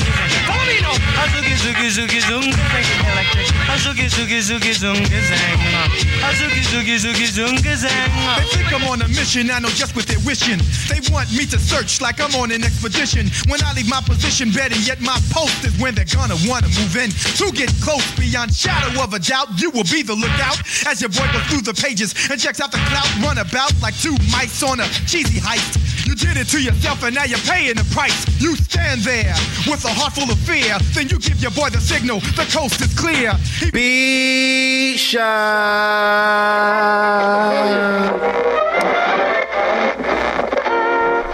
And we're back. Ladies and gentlemen, welcome back to Beat Shot Radio at Beat Shot Radio on Twitter. We're here with special guest Rosa Clemente. Just a reminder, this episode of Beat Shot Radio is brought to you by Albany Distilling Co. because they give us free alcohol if we say that. And I just said it. Thanks, guys. Albany Distilling Co. Yeah, we used to shout out the other rum we drank, and we're not going to say it. But then we realized, why don't we shout out a local distillery and they'll give us booze, and it worked. That's right. So shout out to Albany Distilling Co. They just released their 9-pin. What's 10 this pin. is the 10 pin. The 10 pin. It's an apple brandy and it's delicious. It is delicious. They keep us stocked now, and that's all I have to do is say that once. It's amazing. great. Oh snap! 6 bottles just showed up at the door. Look at that. That's Just perfect. like that. Boom. It's true. You did the release for the bottle release party for this drone event. dropped I know them you were down. doing you were DJing this event, right? Tech House. Yeah, it was fantastic. They had the official release of the 12th pin, which is basically them pressing 12th pin or 10th pin? 10th pin. 10th pin. It was 12/12. That's Oh, what I have in my okay, head. okay. Yeah, the date was 12/12. But basically, they took a bottle of 9th pin cider. 9th pin cider. And they distilled it into brandy, and it's wonderful. So good. Yeah, And from what I understand, I complain about it not. talking to I work at the spot next door to the distillery, and talking to Rick a little bit, we have a very rare exclusive bottle where, from what I understand, every bottle just about of the 10th pin was sold at the event. Yep. I think there was a bottle that went to maybe 1 or 2 bars in the area just to have it on the shelf and to pour some shots out for people, and then we have the only other bottle that wasn't sold right there. So again, thanks to those guys, man. Appreciate that. Fantastic. We're gonna get into. Oh, go ahead. Just because we're also drinking, I have also from the Albany Pump Station next door, this coming Friday, since we're talking about booze, in the distillery. And drinking. We've been collaborating with these guys. Drinking. And I've this been one drinking. I've been drinking again. That's a different song. The one, it's a different song. This is just alcohol set in with harmony. And so this one right here, this is the Rye Barrel-Aged IPA. It's incredible. In my personal opinion, the best beer that we brew out of the Albany Pump Stations, my favorite beer, is our American Imperial IPA. This one has been aged in the rye barrels from the distillery next door and is now fit for consumption and, more importantly, fit to be sold. It's tasty. Not unlike some of the other stuff we had. This one is we have the labels for them. They look great. The bottles are sexy. I just sent a picture to Masai so we can get that on Twitter so you guys can check that out. I don't know if I'm going to put this on Twitter, though, because they don't give us free booze at the pump station. Yeah, but you got to come on down and see I me. just had a sip. Listen. When we went down to the pump station, Yeah, I don't know what you're talking about. Jody Zai. looked us up.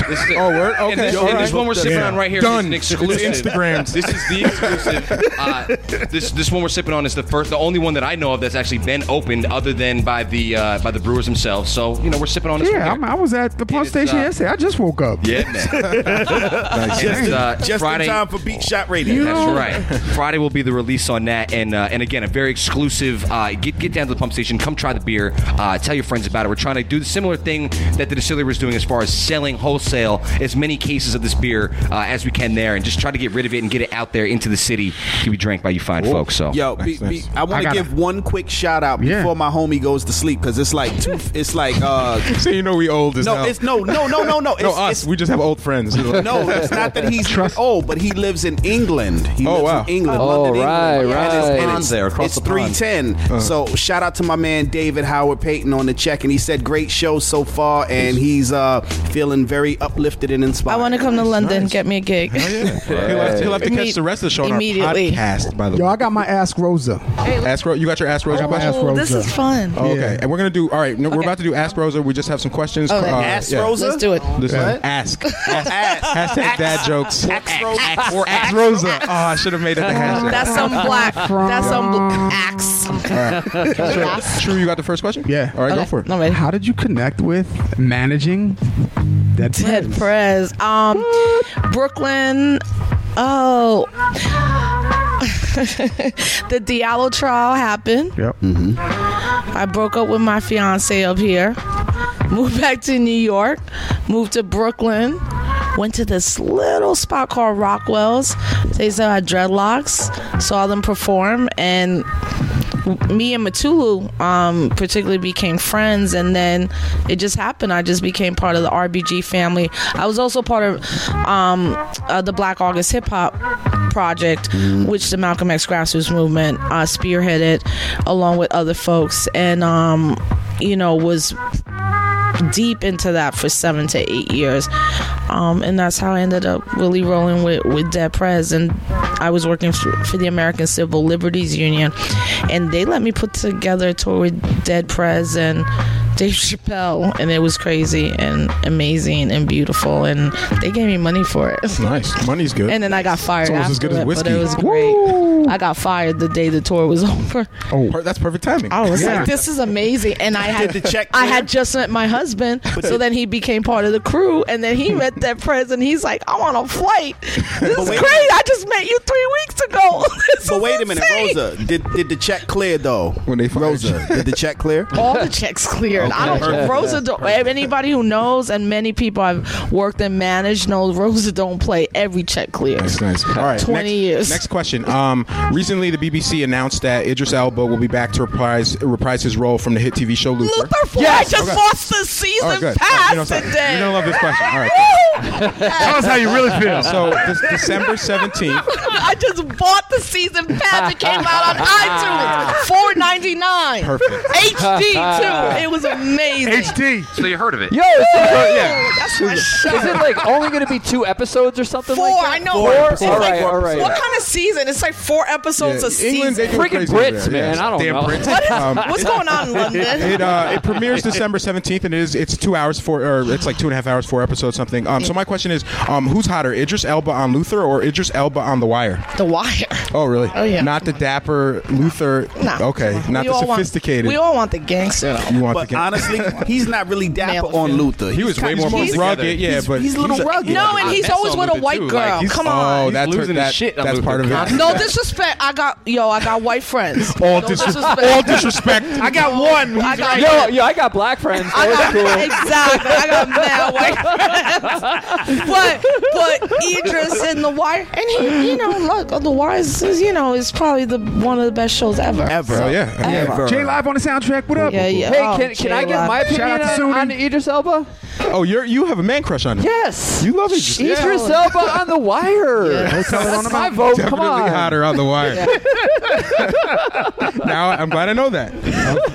And hopefully Idris Elba on James Bond. James Bond. Yo, I was watching Spectre earlier. Needs to happen. It's crazy. Yeah. But I think Idris would have been a better I'm telling you, man. I'm telling you. You got to do it. I'm hoping for Do it. it. Fingers Do it. crossed. Ask Rosa at B-Shot Radio. All right, next question.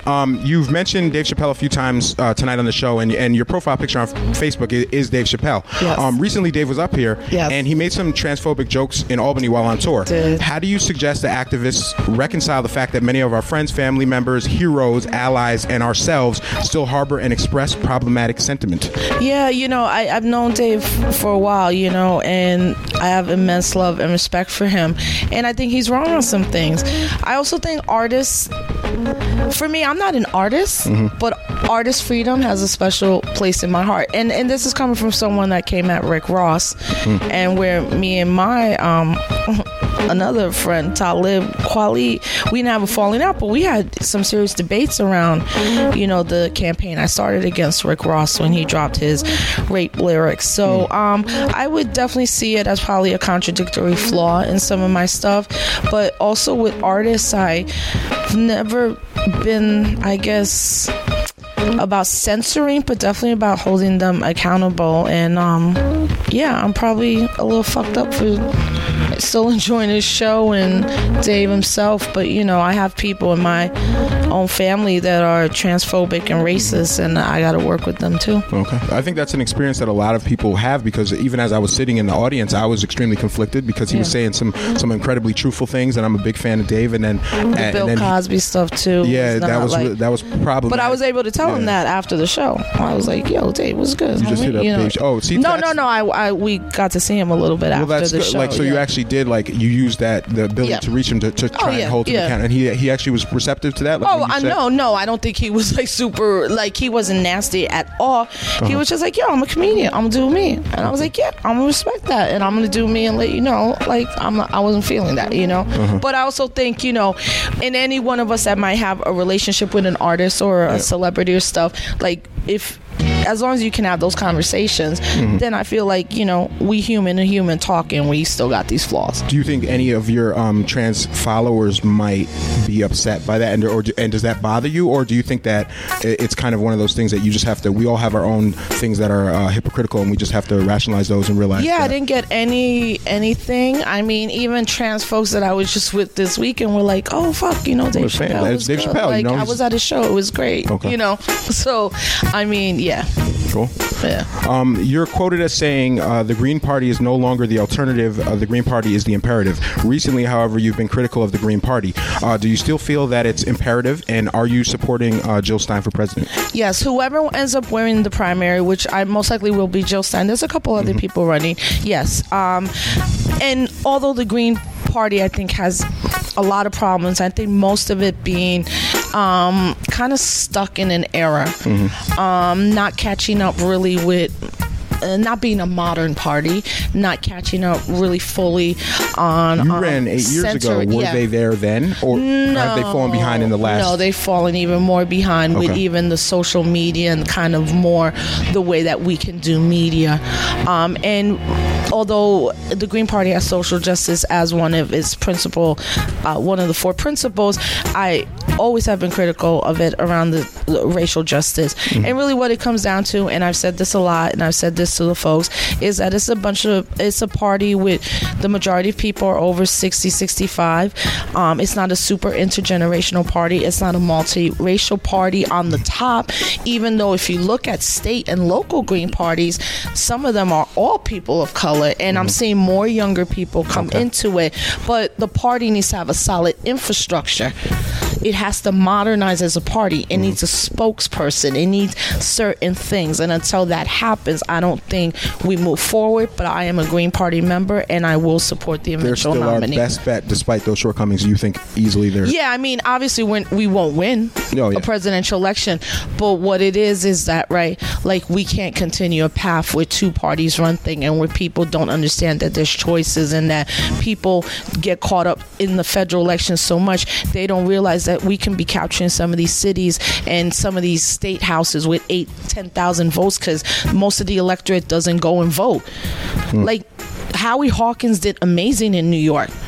He got us to 5% and made us a permanent ballot now in New York, where we don't have to fight for ballot stats against Cuomo. And you're talking $200, maybe $1.5 million to almost $40 million. Wow. So the thing is that Howie's a good organizer, and he's worked hard for that and achieved that. In order to do that, we need those type of people in the party. Okay. Related to the party and you running for vice president, do you think your political endeavors are an indication that you have faith in the system? And if so, how much faith do you have in the system? Oh, yeah. I mean, when I ran, my mentor, Richie Perez, who was in the Young Lords Party, he was the one that instilled in me looking at electoral politics, but as a way to that the grassroots uses electoral politics as a tactic, and that anybody who runs for public office, we have a duty to always hold them accountable because they've chosen to represent the public. Looking at you, Mayor Sheehan. Yeah, so when Cynthia called me and asked me to run, we were such in a weird place as a family that I was like, yeah, I'll run for vice president. I didn't even know what I was getting into. Like I knew it, but I didn't know until it happened. And I was like, I'm running for vice president of the United States. This is insane right now. Like, how is this started from happening? the bottom? Yeah, that's what Drake should have started from the bottom. Now I'm here, right? Cool. I feel around electoral politics that I'm also someone that was mentored by Chokwe Lumumba, who became mayor of Jackson, Mississippi, and unfortunately we lost him too soon. But I feel very passionate about local politics and local issues and about the federal politics because these are the people in power that are really doling out what is the material resources that affect our people on a daily lives. So we have to hold them accountable. That being said, I don't know if I would ever, want to run on a federal level, maybe a local level. You mean again? And then maybe I'll feel differently 4 years from now if the electoral political system keeps failing us. And it keeps failing us. Good segue. 4 years from now, can I get you to commit here tonight that you'll vote for Kanye West in 2020? No, I'm not voting. You heard it here. Yeah, she said absolutely. Rosa Clemente supports Kanye West 2020. No. You heard it here first. You heard it here first, ladies and gentlemen. That's not Team Dead Prez. I thought that was still Team Dead Prez. Who gonna stop me, huh? No, never. We'll pull that lever. We're gonna do. I'll do one more question, then we have some word association. I have a question also. Oh, okay. A couple more questions. Quick one. The GOP debate is happening right now. Earlier this week, you said Donald Trump could actually become president, quote unquote. Yeah. Given the makeup of the electorate, Congress, the Supreme Court, do you think a nation under President Trump would be markedly different than a nation under President Rosa Clemente? Oh my God! What the hell? Boom! Do I even have to answer that question? Oh man! Come on now. More four-finger rings. That's for sure. And Red RBG, True Masters during my inauguration. Tori's gonna read a poem. Yeah. Diana's gonna, do my theme song. Like, what he taught that, Matula's gonna swear me in. Reverend Sekou is gonna do the benediction. All right, you definitely have the best party. I'm not doubting God, that. are you saying? But It'd be the best 2 days of the White House before I could execute it. I'd be like, that was the best 48 hours of my life. I'm out. And then, that's it. And then you just leave. No, I need, like Wyclef said, they assassinated on 3 days after I became the president.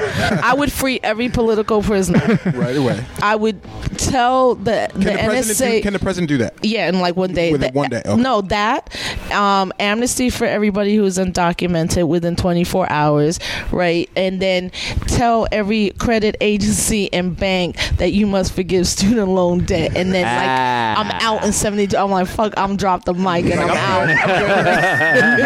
You would be dead by the first one, but dead or the vice president could take over. And Puerto Rico's free. I'm out. Yo, she's walking out like making last minute requests. I'm taking this lamp and I'm gone. I don't even want nothing. Yo, it's like the Armageddon movie. We don't want to pay taxes ever. I want handicap parking. I want one light. All right, Jody, what do you got? So the question I had. So last week, a couple of weeks ago, I got a chance to meet you at the CAMI meeting, and you had your daughter with you, and she spoke on a protest action that you guys did, and a dying at a mall, and she was really excited to tell the group about it, and I had my wife and my son with me as well, who's 3 years old, and it was inspiring to me, and I just kind of wondering any advice or thoughts you had on parents with young kids that are interested in getting them involved in the movement at a very young age, and how to get them involved, and then also kind of combat what everything else that they're going to be learning as opposed to what they should be learning from here on out. Yeah, I mean, when I got pregnant and I made the decision, I'd always known that I would purposely racially socialize my child. It started with even her birth certificate at the hospital when they wanted to check her off as Hispanic, and I was like, you could give me a new birth certificate. And my husband's like, you just had a baby and you were just sick, can you just check that? What did you check? No, I made the other and put Black Puerto Rican. No, and just as my husband was mad supportive, but he's like, babe, really?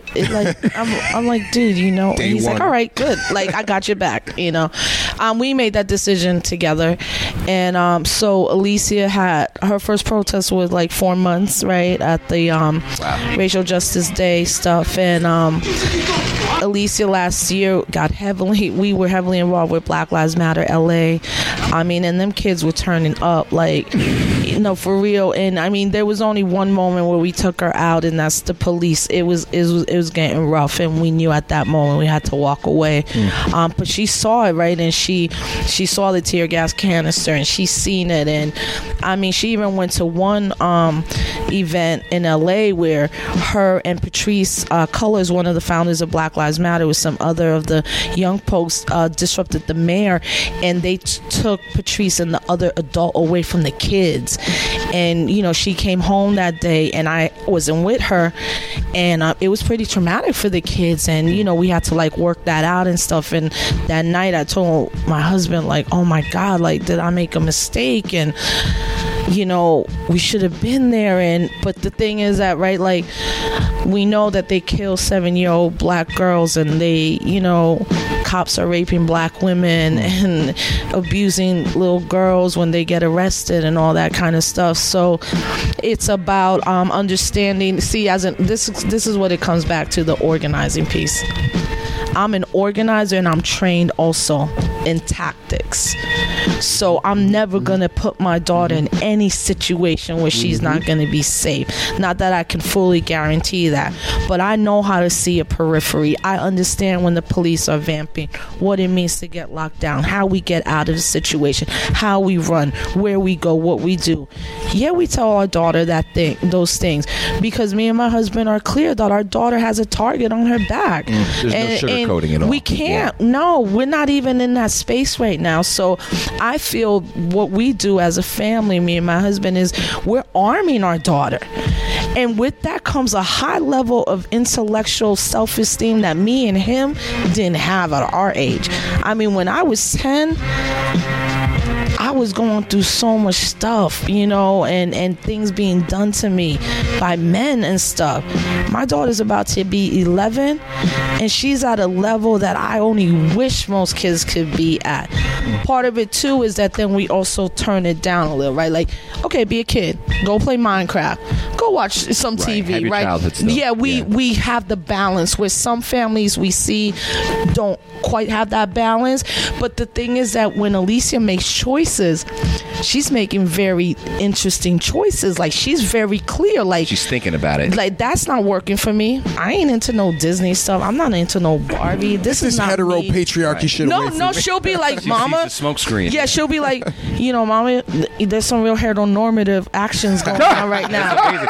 And she was great. Or then she'll say to me, Mama, how come you always watch The Real Housewives? And I'll be like, how come you watching some YouTube? She's like, but I'm watching some black people. You watching some white women. I'm like, because they're crazy. And it's not only white women I'm watching. It's just, she's like, that doesn't make sense. Now, yeah. And then I say to her, right, because that's how I am as a human being. When folks ask me, how do you do downtime? I'm a fun person. Like, I tell people, I turn up, I go to the club. I'm trying to be around like ratchet environments. I just went to a drag show in Chicago. I'm like, that's what we do. Like, I'm not that, I thought you were at a convention. I was. Oh, okay. And then I went to the drag show at 1 a.m. After we wrote the manifesto, I went to the drag show. That's what we do. Because the revolution should be fun. It should be intergenerational. Someone tweet that. It shouldn't be uptight. Like, what young person wants to come to a room and everybody's stuffy and everybody's dry, sad, and no. Yo, thank you so much for saying that. Can I just say the first time I was ever interacted with you and Patrice Colors had nothing to do with the activism we do. It was because the Black Lives merch shirts and stuff that we do, a lot of them are kind of like fun, and we wanted to like find humorous ways to engage people in the movement.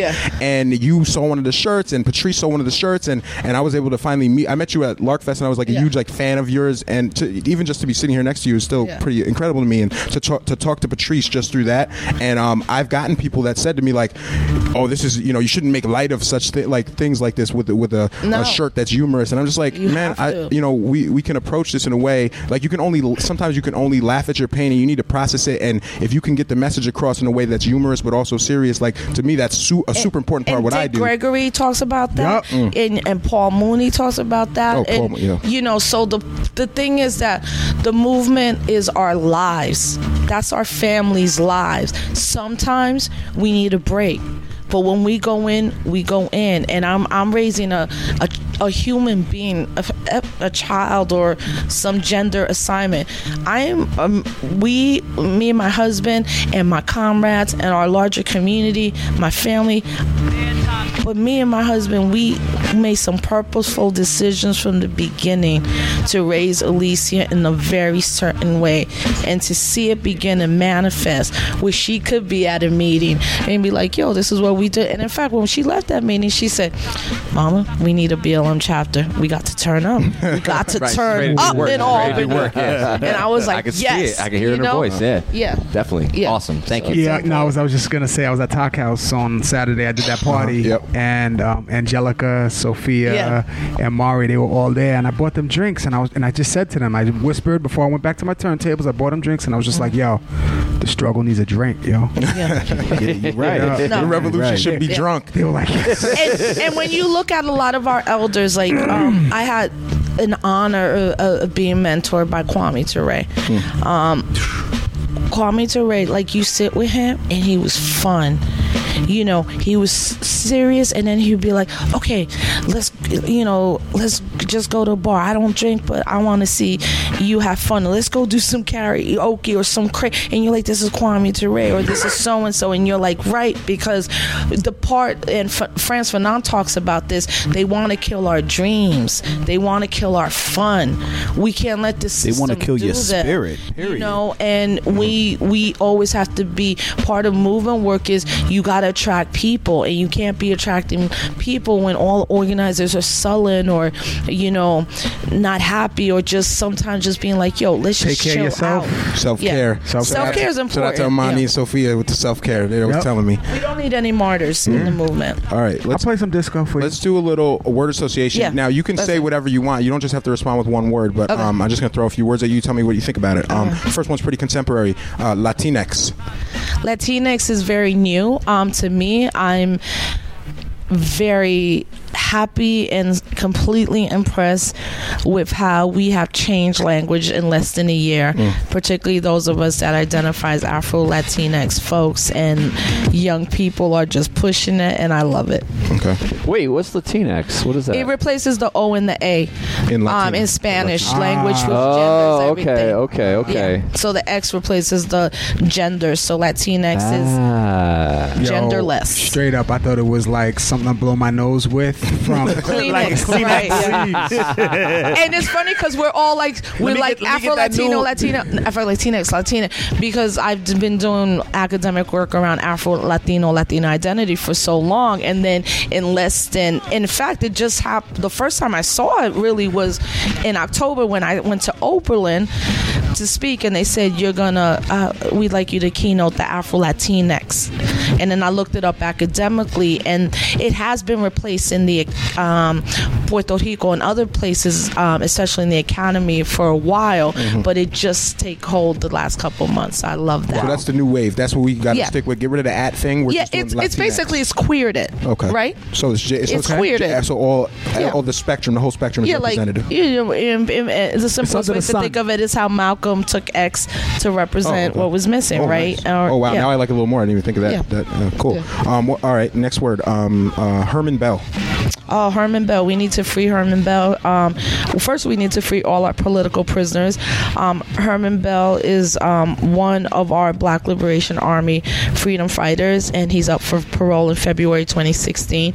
And we need to get them out. Some of them are hitting 70, 72. It's disgusting that they've been in jail for 40-some years. Herman Bell is also a person that founded Victory Gardens, that is gardens that gives food back to the people. And I've known his son since his son was a teenager, Shamel Bell, and we've been working hard for years to get all of them out. But Herman is the one that we can really push to see free in February 2016. Not to get off word association too much, but what would you say to people who would read about Herman Bell's alleged crimes and say, he murdered people, he should not be released?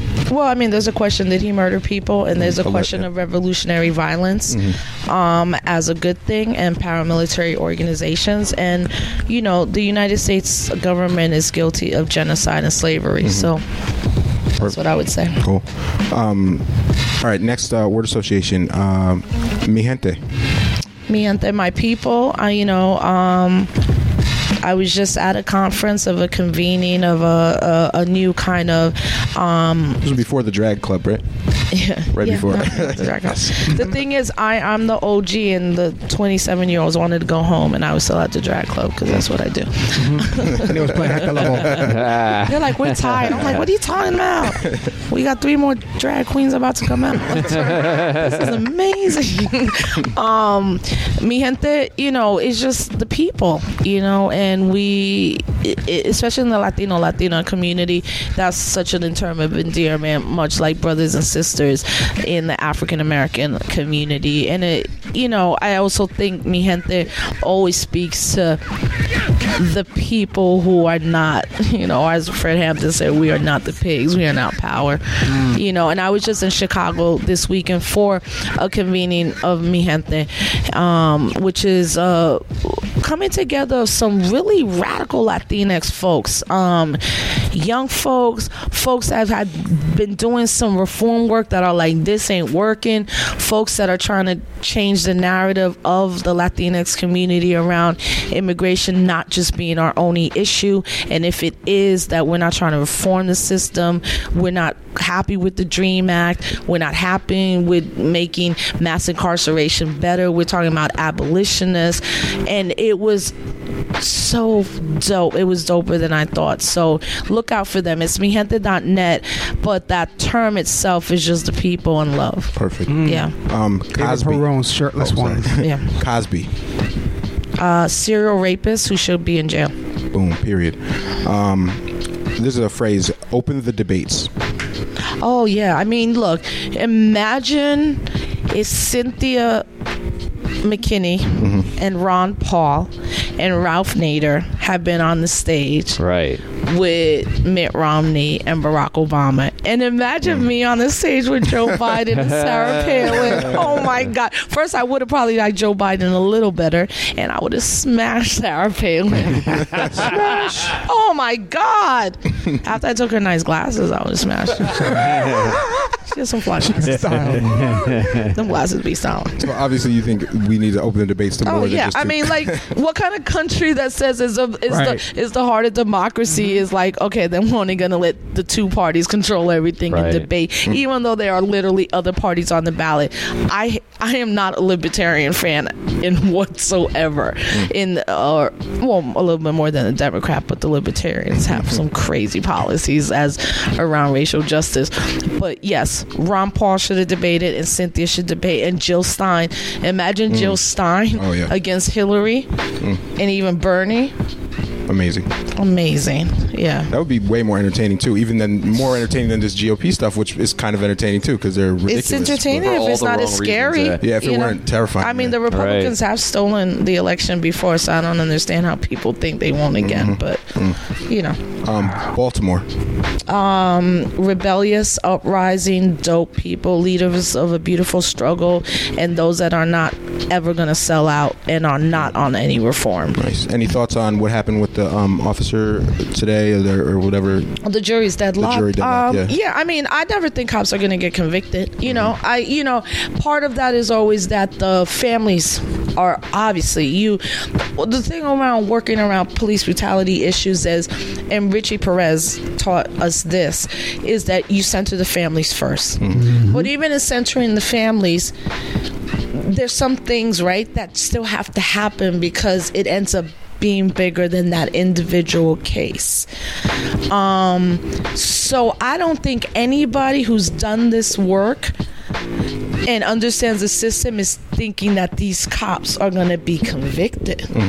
And if they are convicted and it's black cops, that's a whole crazy dynamic that we are not even prepared to deconstruct, right? Like, okay, so now the cops that are going to get convicted are the black just ones. The black cops. That's been what's happening in New York, where they had it was the Asian American No, he hasn't been convicted yet. He was just charged. He's been charged, and there's been no cops convicted in New York. Remember that. There was one white cop up in Westchester County, and then we had the cop Meserly and the Oscar Grant trial, but he had 4 years, and the judge let him out after 9 months or something. So I don't think now if the conviction happens, there are people who are abolitionists who don't believe in prisons. So like when the cop we've seen convicted is the cop Holowitz out in Oklahoma who raped 13 or if not more black women. And even when he was just recently convicted last week, some of the stuff on Twitter was bad, like when people or Facebook were like, now he's gonna get raped. Well, people who are abolitionists, we don't support inhumanity like that. No, we're not cheering that he's convicted. Yes, that's the victory.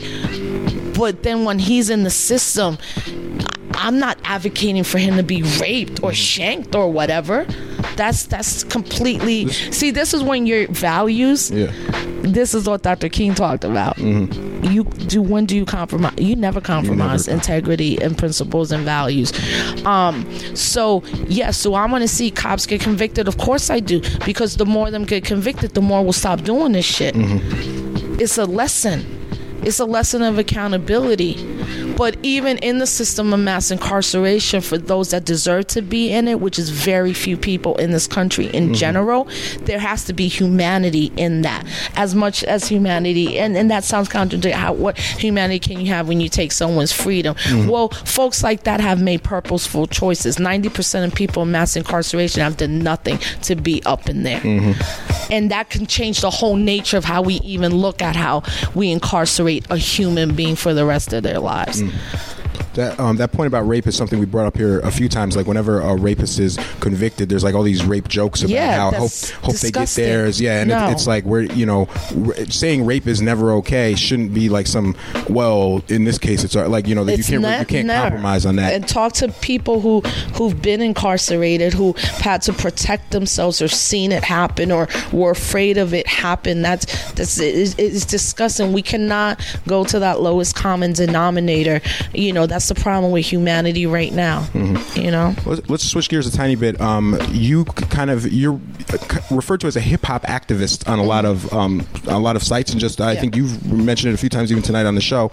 Do you feel that revolutionary hip hop has kind of vacated, like it's not as present in hip hop anymore, or do you think it's there but it's just you have to dig past Iggy Azalea and like all the mainstream artists? I don't even listen to radio, so I don't like Beat Shot Radio withstanding. I mean mainstream radio. Like I don't really turn on the radio like that.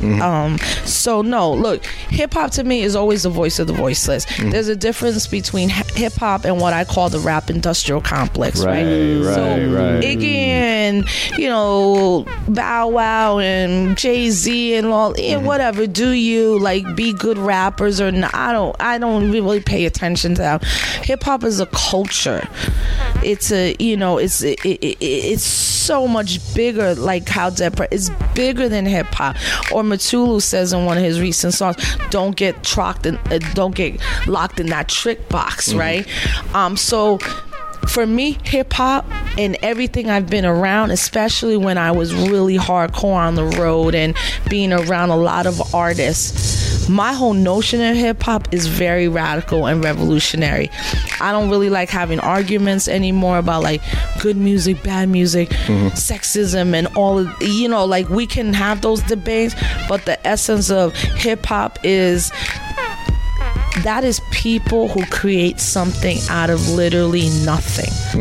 And even though it's become $1 billion industry, practitioners of the culture, including the fifth element of those who use journalism or public speaking or organizing as that knowledge, culture, and politics, we know, we understand where hip hop lies, and to me it's still the most revolutionary cultural thing we have that links us all globally. I don't want to dominate this. If anyone wants to jump in, by all means, jump in. I feel like Jody has always got. I'm really just listening. I know, right? I'm just soaking it up, man. This is fascinating. Is there any online Ask Rosas? Yeah, there actually is. But it's not really related to anything we're talking about. But it's kind of interesting. That's cool. And it ties into one of our topics now. Anyway, do you like Star Trek or Star Wars? Star Trek. Star Trek. Yeah. Okay. I agree with you 100%. Can we get some black people up in? Well, we do this time, right? This time, are you going to see Star Wars? Are you a movie buff, and are you going to see Star Wars? I am a movie. I have. It's crazy. I have very bad migraines, so I can hardly go to a movie. When I do go, I'm like, I think the last movie I might have seen was Selma. Look, I'm gonna drop a name. Ava was like, "You want to come?" I was like, "Yes, I'm coming to come see your movie." Sure. You're like, "Hang on, Ava. I'm Ava, on the other line." Talib is on the other line. No, she was like, she was on the other line with B-Shot Radio. That's And the thing was, we were living in LA, and I said, "This is such an LA moment." First of all, Ava called me, then Common texted me, and I'm gonna see Obama David. text. I'm like, "This is insane." Wow. But I am a movie. I love watching movie. I think again because I've been around and I continue to be around artists, especially amazing filmmakers like. I mean, one of my favorite docs is Illmatic, and my girl Martha Diaz was one of the producers. I know 19. I've seen a lot of these cats also grind for 15 years to do some stuff. Like the cinematographer for Selma, his name is Brad Young. We went to Katrina together and filmed our mini documentary. So to see people using that artistic craft, to me, I have a love for artists. Like if I'm a groupie for artists, whether they're DJs, painters, graph artists, or whatever, because they're doing something so incredible that I can't even imagine that in one song, one spin, one movie, one still can make me feel so many ways about one thing and be so subversive politically or overtly political. So I have such a high level of respect for filmmakers, and I love but of course I'm gonna see Star Wars, but Star Trek I feel was very kind of revolutionary, has some subversive stuff around capitalism, even though you're not really dealing with capitalism up there, but you kind of are. And you have Uhura, come on, like, all right, it's a black woman on TV. Your best bud Ava turned down the directing role for Black Panther. She's not my best bud. Your best buds. She's a friend. I couldn't even get her Barbie doll, so we ain't best friends like that. They sold out. I know. I was like, Ava was good. She's like, I can't help you. I was like, that's totally a best bud conversation. By the way, JB, when my doll comes out, you'll be the first one to have it. Thank you. Thank you. I appreciate that. There were talks of Ryan Coogler taking the directive role. He just directed Creed, which I saw this weekend, and it was freaking amazing. I heard it was amazing. It blew me away, and I'm a movie snob.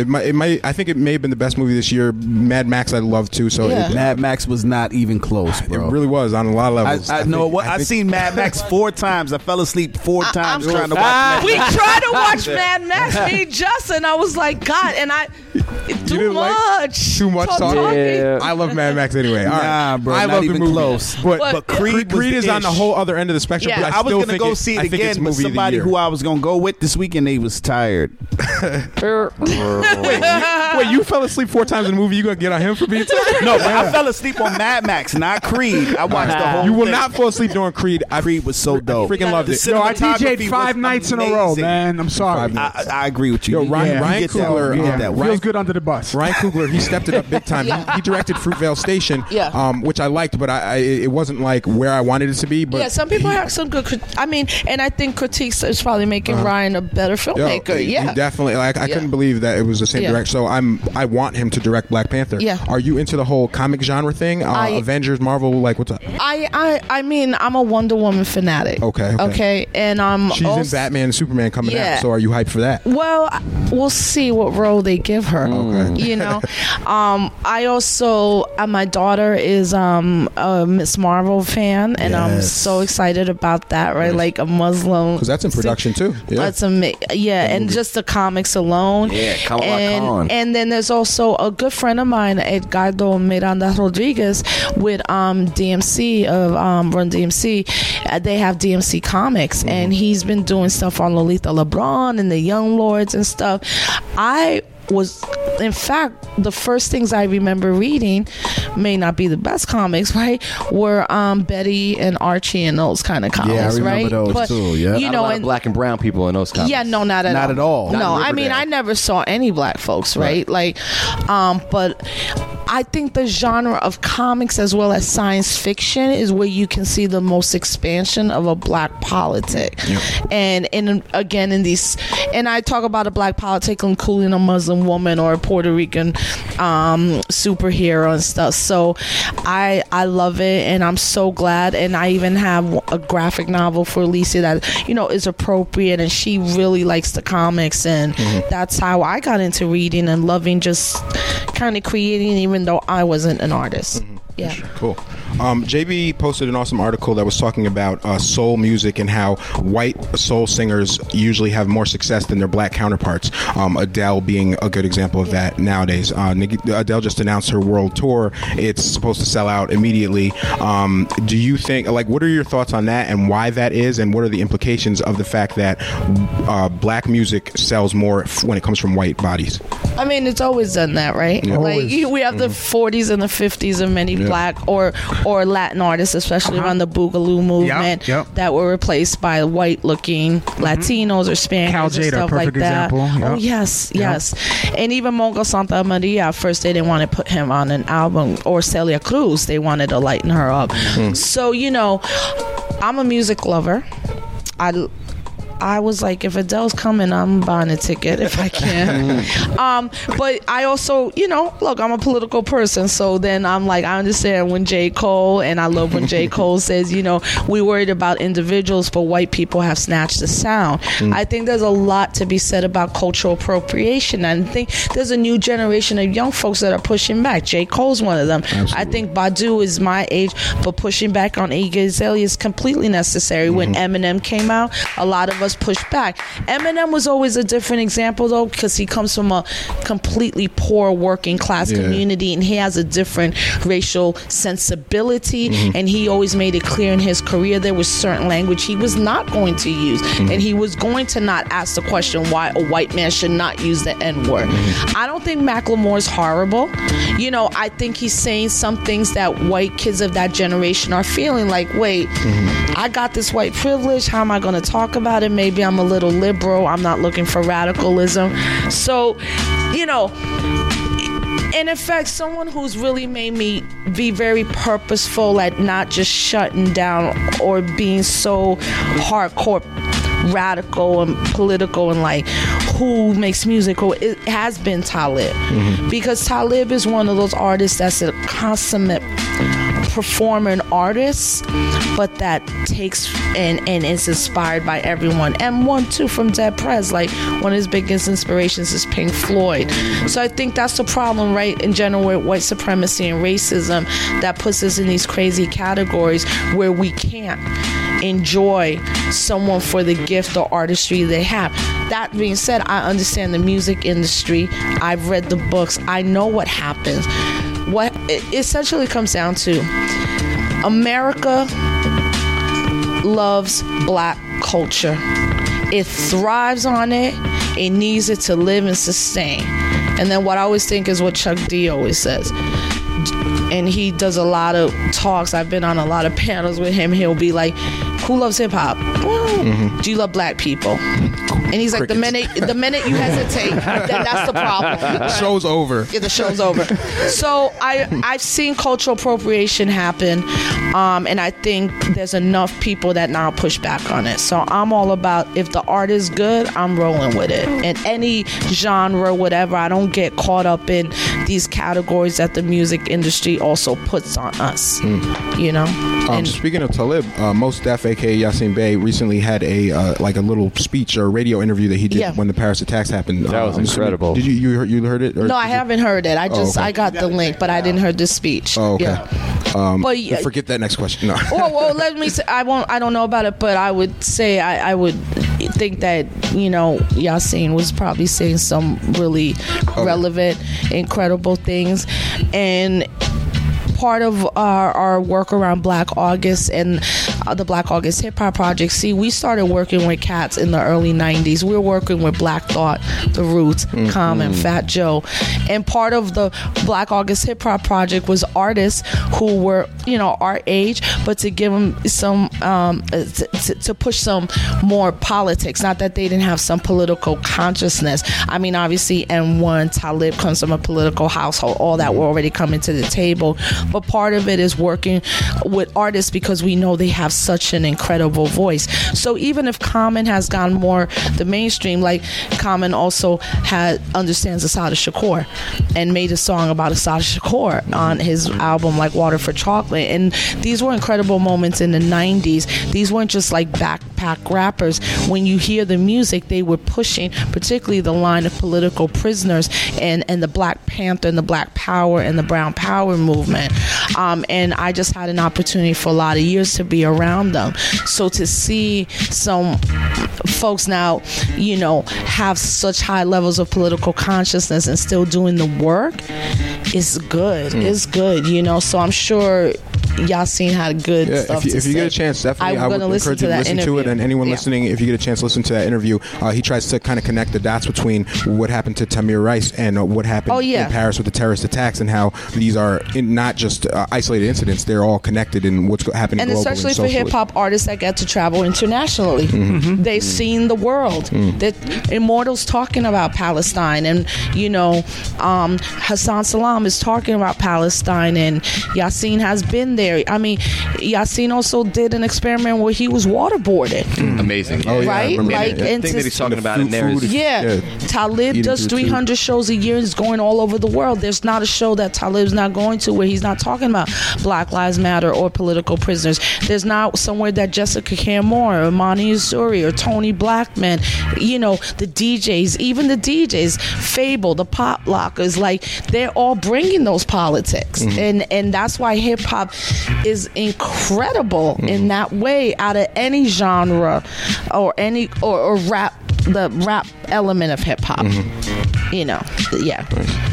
We're going to wrap up really soon. There's a few other things we're going to touch on, and if anyone else has any questions. But I did want to mention, you're wearing an Ankh medallion like on your person. Yeah. And do you feel like, we talk about hoteps on this show sometimes. Do you feel sometimes they've co-opted some of these symbols? And how do you deal with people who are in the struggle or in the movement, but they lack some intersectionality, and they're just kind of like all about black men, basically, really like uplifting black men, but they don't really care about so much about black women or trans women of color and all these other things? Like, how do you approach those people? Or I don't. You just don't associate with? I don't associate with that. I mean, as a woman of color, and the legacy of women of color in this work, I don't even stay in those spaces anymore, right? Nice. So to me, those are completely antiquated, old ideas that are being rejected left and right by the grassroots, right? So that's why Jesse Jackson is booed even in his hometown of Chicago. That's why Al Sharpton and Cornell Williamsburg and the NAACP get run out of Ferguson. That's why Michael Eric Dyson's from Baltimore but can't go to Baltimore. Like, it's just like... Did you ever prescribe to any of these ideals before you were... I've been that chick. I've been that chick on panels with these men who've called them out, who've been pushed back, who've been... I mean, have you ever been that person? Like, before you were more radicalized, did you ever feel any of this like this contempt or this not really caring about trans women or different groups and just all about blackness, but not other groups? I would say... my entire, probably up until, I don't know, maybe 2003, 2004, I didn't even understand intersectionality. Like, obviously I was in a SUBA, but I didn't have any good politics around women or LGBTQ people. I wasn't intolerant, but I was invisibilizing folks, right? And even lately, in fact, I was telling my husband, obviously with the Black Lives Matter moment, the fact that it's been queered and that trans people have taken a role, I had no interactions politically with trans people until I just went to a delegation 6 or 7 months ago. Right? And the entire time I was like, I'm fucked. Like, I haven't been seeing this. I've been invisibilizing people. Like, oh my God. But and I was talking to one of the sisters that was trans, and I told her that, and she's like, girl, we all fucked up. Like, it's taking you now, but you're recognizing. And I'm like, no, I just feel some way about it. And and then I thought about what my mentor Richie Perez also said, that revolution is internal and it's an ongoing process, right? So when we're confronted with who we're invisibilizing, and I'm confronted with my heteronormative behavior, the minute I know the right thing to do, then it's my time to step up, but also step back. It's my time to listen. And I always feel very comfortable in saying, I have a flaw, like, check me. Like, what am I doing wrong? Should I be doing this? Should I be doing that? Like, what should I be doing better? And I think that's what ultimately makes us revolutionaries, that we're continuing to grow and transform and check ourselves and check our own privileges that we bring to the table. And so there's hope. There's hope for Hoteps. There's hope for people who, like, everyone, even ourselves. Like, every day I do something problematic and I'm just like, Well, you have to be purposeful as the person, right? Yeah. So I don't know if there's hope for all the Hotep kind of folks or all. I don't mean to get on them. Just like everyone's problematic. No, there's some people but there's a certain age, is what I'm saying. Oh, really? No, I think there's a cutoff. What I'm saying is that. What's the age? Rosa, what's the 35. age? Oh, 35. No, and this is an example. What I'm saying is, well, hope is lost for me. If you're still a 42-year-old brother that identifies as heteronormative, and you're in spaces and you're on panels and it's always dudes and it's always this or whatever, you have a fucking problem, right?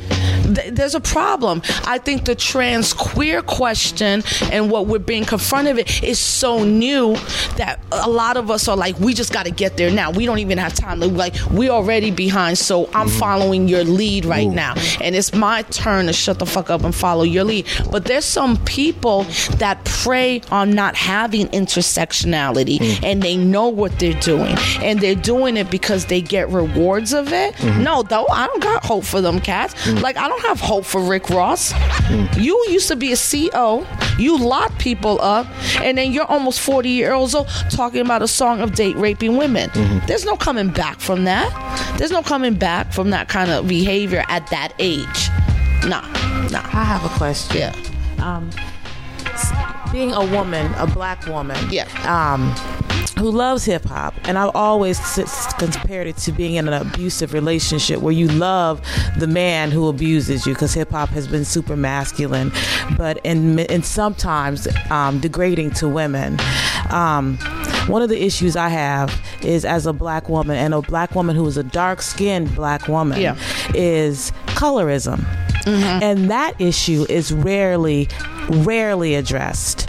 I definitely want to listen and understand my transgender sisters and transgender brothers. And we do need to catch up, but we also need to understand, us black people, period, no matter what your preferences are or your gender identity is, colorism, because I believe that's destroying us from within. So how do we get to a place where we're talking about it? Because no one seems to want to talk about that, and I go to work. I'm a teacher. I go to work. I see little dark-skinned black girls. Two girls got into a fight in the bathroom, cut each other's face up. One cut the other's face up. And that's self-hate. That's self-hatred. You look like me, I'm going to destroy you. And it's because of the messages they're getting, that you're less valuable than the pretty light-skinned girl. You're less valuable than the Latina girl. Your hair is not silky enough.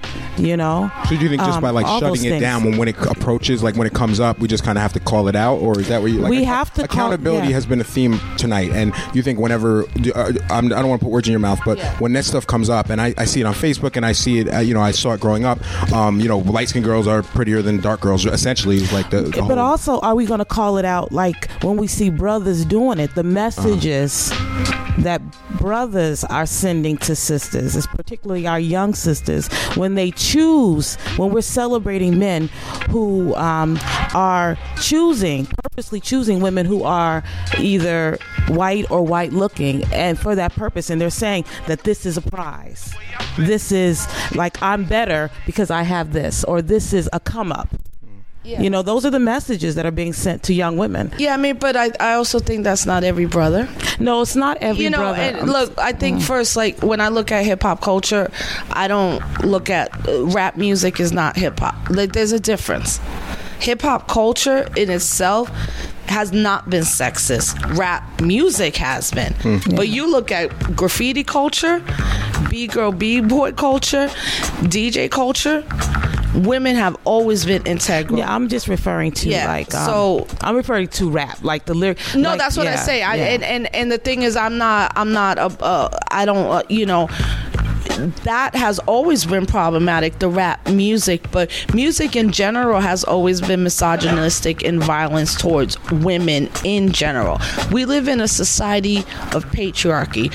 Under patriarchy, the colorism issue, especially because we live in a society that one drop of black blood makes you black, we have 200 years of a history where particularly those folks that are dark skinned have been discriminated against, including paper bag tests, including how HBCUs accepted or did not accept folks to this day. But when you look at the last 5 to 7 years around black feminism and the push to address particularly how dark-skinned women continue to be discriminated at every level, it then is our job, right, to confront that at every point. But I think the society and media always privileges whiteness. Not every Latina is light-skinned. No. There are black Dominican women, black Colombian women, black Honduran women, sisters that are darker. I obviously enjoy privilege as someone who is light-skinned. So I think that's such a very significant question, living in a society that particularly not only devalues women, but then in that devaluing of women, black, dark-skinned women have always been the most brutalized, the most devalued, the most inhumane. I think this is why the Black Lives Matter movement is so fascinating, right? Because it's breaking down every barrier. But then how does that translate to our communities and our young people? I'm not sure, because the media messaging is so horrible around women in general. So I think that's that hardcore work where organizers have to do better at being with the community and rooting that stuff out from the beginning, from the giddy up.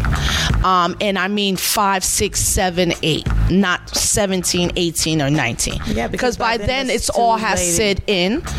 And then you have women who are darker skinned or particularly women who are darker skinned who might not have an understanding of the system, but are getting fucked by it, basically, right? Yeah. Have you heard the term acting light skinned? Yes. Yeah. The girls, that's what they're saying at school now. Stop acting light skinned. So I guess my question is, in a way, is how do we break into what is pop culture, hip hop? Yeah. To counteract those messages, because I think it's all about what we expose our like, what do we then purposely expose them to, and it's hard to filters pretty much. It's hard to do that to the mainstream. It's hard to filter it out in a society where the interconnection can happen just through a phone. What it is really how do we become more purposeful as those of us who are revolutionary at confronting that? How do we uplift that?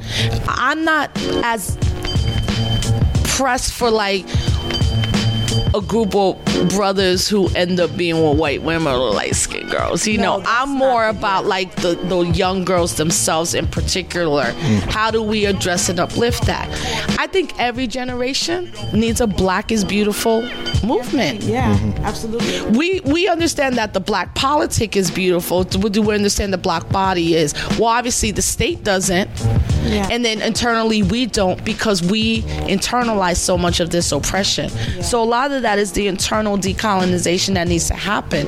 I feel like a lot of movements forget kids. Absolutely. Yeah. And that's what I'm really, you know, for me, looking at, because they're the ones who are going to like take that baton and go on with it. Right. And you can't grow a healthy tree with sick roots, with unhealthy roots. So, you know, it's not about not liking white women or disliking interracial relationships. Yeah. But it is about saying... Tanisha hates white women. I'm just kidding. I hate that. But it is about... Because I am someone who I believe... I love my light skin, dark skin. I love my sisters. And I like the fact that you call yourself a woman who is black. I like that. I think that's beautiful, because what you're speaking is truth. I was reading about you online too, so that's how I know. I read a whole article you wrote about it. But bringing that movement to children, to students, to high school students, to elementary school students, you know, students who are being colonized every day because they're being taught by people who are not always, they're not evil people, but the curriculum is set up to teach them about a Western version of culture and life. And that's how we look, even with all the victories we get. In 2016, we have someone running for president that is saying that an entire grouping of people is unacceptable. Absolutely, right? Yeah. And in even that grouping of people, there will be categories that privilege one or the other. Even if Donald Trump hates every immigrant, he might like the Dreamers a little bit more than the other immigrant. That's the sickness of white supremacy. Yeah. So that's why I talk about the beginning, the racial socialization of our children. But that's also a privilege that we have when the majority of our people are literally fighting to pay rent and to eat. Yes. And so you know the struggle. How that's do you get it's those hard. People? You know, people get mad when, like, if there's a rally on Henry Johnson, and we're right in the hood, but nobody from the hood comes. Yeah, it's because they, you know, we're not going to the. That speaks to the organizing itself, right? And it's not even about going to the hood. Yeah. Like if you have that in your mind as an organizer, well, I'm going to the hood, then when did you leave it? When did you, like what is the idea that people in the hood don't know what's going on? They know, of course, they're the most affected. They're expecting people like us that have the little bit of privilege of being able to work on these issues more to make sure that their voice is front and center. We're not dealing, essentially, we don't deal with the class contradiction in our community. No. In that class contradiction is where colorism plays and all this stuff plays. That's part of movement building, and I feel like we're always struggling with that. I also feel like there's an entire new generation of young, unapologetically black, mostly queer women who are dark-skinned women who are like, we are claiming this shit. You're not going to write us out of the narrative. Even if you try to co-opt it, we are telling our own story. We are making our own projects. We are writing our own books. We are doing our own T-shirts. And it's a whole level of generational consciousness that we're going to have to uplift. Generational consciousness. And one thing you both just touched on, Tanisha and yourself, there are people in the hood that are unaware, though. So yes, we're in the hood and we're on the front lines and we're protesting and we're shutting down Henry Johnson Boulevard. But one night, I'm walking home from a protest and a brother was like, yo, do you know they got somebody pulled over up the block? And I'm like, what are you talking about? He's like, you don't see all the cop cars over there? I'm like, you talking about the cop cars for the protest that we were just doing? He's like, nah, they got somebody pulled over. I said, no, we were just protesting. And they shut the road down. And we shut the road down due to Dante Ivey being murdered by police. He's like, oh, I didn't even know anything about that. I said, how do you live right around the corner from me? But that's the fault of the organizers. Because we're No. That's not necessarily the fault of the organizers. Yeah, because it's our job to make sure that they know, and there's a disconnect between the people who are in those communities and the people who are maybe outside or in those communities organizing the protests. And I think we just are doing a shitty job. We have to do a better job of like making sure we're not forgetting the people that I were understand really that, fighting. but you know what? It's one thing. It's one thing when you say it's the job of the organizers. But what about people that are just in their community? They have no idea what's going on. But how would they know about Dante Ivey if Dante Ivey doesn't ever make it to the front page? Mm-hmm. If Dante Ivey's story is never on CNN, Right. we think that. Look, I'm from New York City. The number one paper black people read is what, babe? Post. The New York Post. Okay? Black and Latino. You go on the train. Why? Because it's 25 cents, 50 cents. Right? But it's also like it's been ingrained culturally and generationally that you read the Post and the Daily News. Now, when the brothers from the Nation of Islam come to send the final call, you have to be very purposeful and know, I got to buy the final call and the Amsterdam News to know what's real good in the hood. We can never underestimate corporate media as the fifth estate in this country. And corporate media is why Donald Trump is 42%. Corporate media has done 180 hours, 81 hours on Donald Trump and 7 minutes on and 81 minutes on Bernie Sanders. Okay? Most of our people are working class folks. In this way, that people are just going about their daily lives trying to survive. It takes privilege for me to be on the phone for 7 hours on Twitter, going to Al Jazeera, Tel Asu, knowing to read Laura Flanders, knowing that even if I disagree with a little bit of Melissa Harris Perry, I'm going to read that, watch 60 Minutes, the Daily News, boom, boom, boom, and do that. Because I intake media because I understand. But I then know that most of my cousins, my mother, my sister, they ain't reading none of that. They're listening to Fox News, some of them, maybe 1010 Wins, maybe some NPR, but they're all reading the Post and the Daily News. If they don't have social media, if they don't have Twitter, if they don't have Facebook. People think everybody has social media. Right. There's still 40% of Americans that are not online. Most in rural and then super poor urban centers. So I've been to the Appalachia region, and I've been in communities in the Appalachia region, all poor white folks, that there's one computer for like 100 houses. That was 2008, 2009. That's what I'm talking about. These are the privileges some of us enjoy, not the privilege of being middle class or not having a debt or whatever, but the intellectual privilege to also be like, yo, I need to suss this out. I know that I can get this, that, and the Compare other. and contrast. So there's completely, look, you go to Ferguson, and there's the idea that everybody in Ferguson rebel. You go in the hood right now, cats are like, I ain't never been to no Mike Brown rally. Right. And you're like, how's that possible? Right. And you're like, right. That is completely possible. But that's why you need to remember, like, we need to remember, like, because we've been through the struggle. JB, we homeless, jail, the whole works. When that shit was going on in our lives, I didn't give a damn about the movement. I was just trying to, survive. And that's something I always try to remember. Like, I have the privilege to, like, go to, I have vacation days and shit like that. Yeah. That allows me I have to health do insurance. stuff. I work the shores. I work for an airline right now. To be here and not working an overnight right now. Let me see one of our elders, Walter Rodney. He has this saying, and he said, the way we know we made the revolution happen is when the gangs changed the guns for politics. Well, shit, we ain't there. And Walter Rodney said that in 1960. We're not there, but what I also see as an organizer is that I then take Du Bois on too. Till the day I die, I am fighting against white supremacy.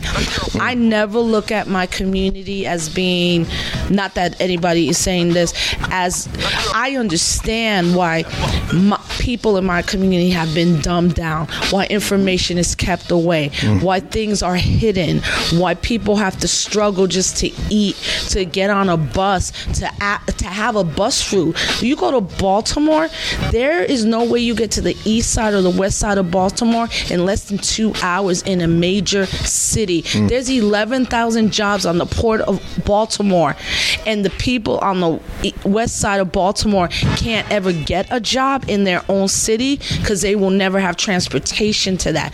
They're clear on what the state is doing to them. So those of us who are the organizers, we're part of our community, it's kind of like, right, the chant of the Sada said, it is our duty to fight for freedom, it is our duty to win. We must love and protect one another. We have nothing to lose but our chains. So I understand, this system is a beast, man. Like, if we had in a complete awakening, like complete racial justice consciousness, we'd be in a revolution in less than a day up in this country. Yeah.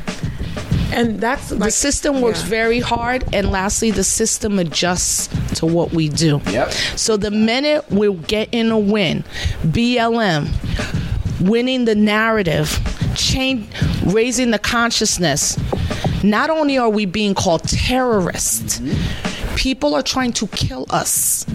Those 5 BLM activists shot in Minneapolis could have been 5 dead BLM activists, right? The system adjusts.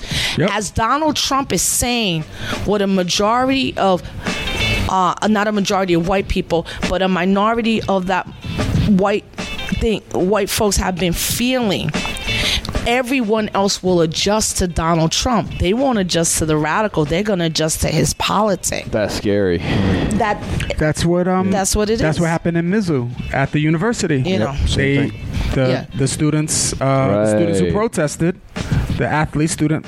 Now they're doing the bill. See, and now the state passed the bill. Well, that's what the system adjusts. So did it pass? The House proposed that any college athletes in Missouri, if they strike, they'd risk losing their scholarship, and that was a direct response to that protest. It could pass. And our job as organizers is to always have a vision, at least, that we can historically put things into context, peep what's going on, and be the griots for our communities, and take our sacrifice.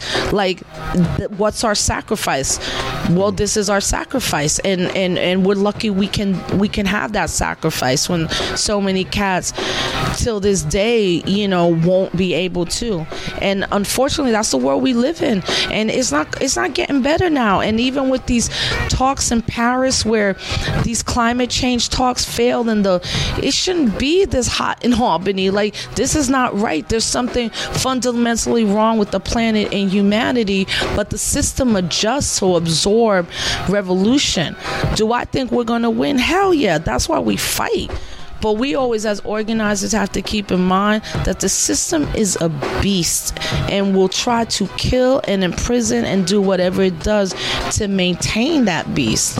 All right. On that note, I just want to say we're gonna wrap things up, and this conversation could go on forever. And I live here now, so we'll do it I'll again. send people to your house. Yeah, no. I like this crib. We're gonna be here back again. When you come back from your 9-month tour. Speaking of which, are you going to be here Friday?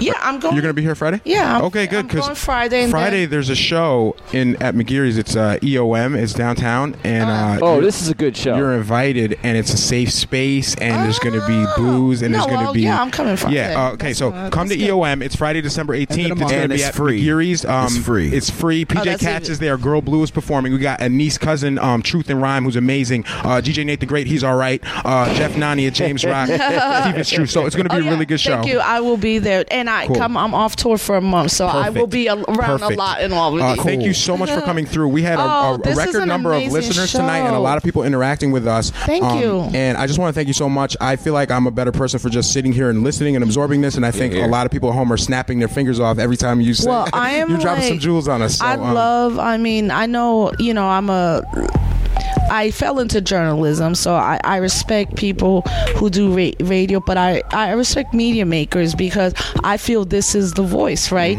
You know, we are reaching people, right, with on your own terms, and you know, I really love being part of interviews that are not scripted and that are fun, and you know, again, just show the love of like the struggle, you know, as both Mos and at that time Mos Def and Talib Kweli said, the beautiful struggle is beautiful. I love it, and I really appreciate the opportunity to spend this time with you. Thank you for coming. For anyone that does want to you. continue this conversation, I know Angelica and Amani and Kiki will kill me if I don't mention Capital Area Against Mass Incarceration. Yes. Go to nycami.org if you do want to continue this conversation. We have protests, rallies, we have meetings. Yes, and, please join and just the movement. Network. Get involved in the movement. We're trying to expand our own network and make sure that we have a good solid base. And this conversation isn't over. It's going to go on till, as Rose said, till the day she dies. She'll be fighting this, and I think a lot of us have the same plan. So get involved. At NYCAMI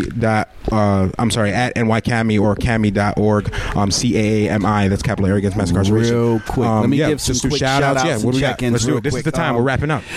Kokiyaki, Tara, of course, she's in the building. Hologram Biggie, big up to Scout. Dan Hogan, Angelica, man, my boy David, Kiki, of course. Tanisha's in the building. Who else? I'm scrolling. Pardon me, ladies and gentlemen. Lisa, I don't know who Lisa is, but shout out to Lisa, Mari, Zio, Matt Murray, Chef Dad, and it's probably so many more that I'm missing. And I'm gonna shout out my homie Dr. Jared Ball out in Baltimore, Maryland. Check out his work. He does work around what he calls emancipatory journalism. Has a dope show called I Mix What I Like. It's on the Real News Network, and is my comrade to the death, and is a hater to the hate.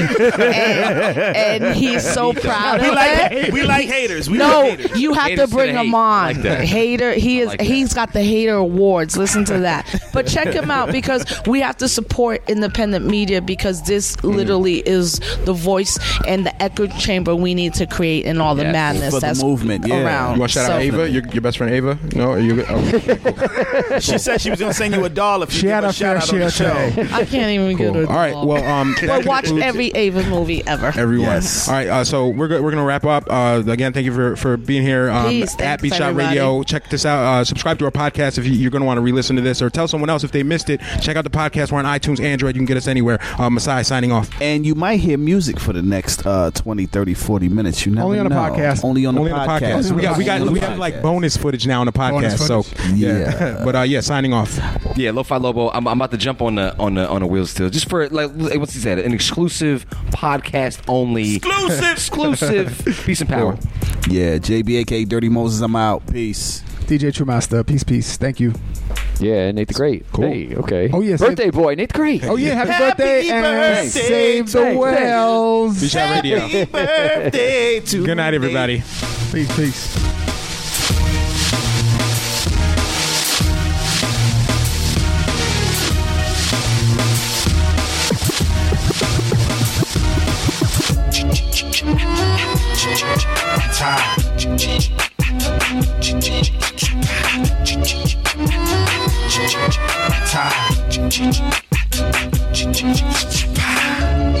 I'm tired of struggling, dog. I'm tired of struggling, dog. The system ain't gon' change unless we make it change. The White House is the Rock House. Uncle Sam is a motherfucking push man. What I gotta do to make sure you understand? Spitting on a beat by Timberland. What I gotta do? Kidnap a Leah, take a melody, make it relevant. Hold a harmony hostage to these people. Army verses. Stash the arms in the churches, bombs in the purses. Just when you think it's calm on the surface, we bomb on the first. Uncle Tom get nervous every verse. Revolutionary curse words. First come, first serve. It ain't no lost love. Freedom costs blood. That's word to the Mossberg, nigga. We need a revolution. We need a revolution. System ain't gon' change unless we make it change. We need a revolution. We need a revolution. System ain't gon' change unless we make it change. We need a revolution. We need a revolution. System ain't gon' change unless we make it change. We need a revolution. We need a revolution. System ain't gon' change unless we make it change. Got a cure for AIDS and cancer. Wanna know? Come follow follow me now. Diabetes and sickle cell, even mad. I wanna know how I can stop these cops from killing. I can feed these hungry children. I can stop racism, a product of capitalism. I can unpack the prisons and turn religion back to we living. I can stop the blood from peeling, caps and the grip from peeling. Back, get your cousin off crack. I can stop the war. In the black hood, send the money right back to the post for showing. If you with me, nigga, let me know. Let's go if you really wanna know. I wanna know. A real solution. Motherfuck their constitution. RBG's off in this thing, stay hip to the game, get it off the chain. System ain't gon' change unless you make it change. You are now listening to WRBG, the People's Radio. It's a takeover, not a makeover. B-Shot.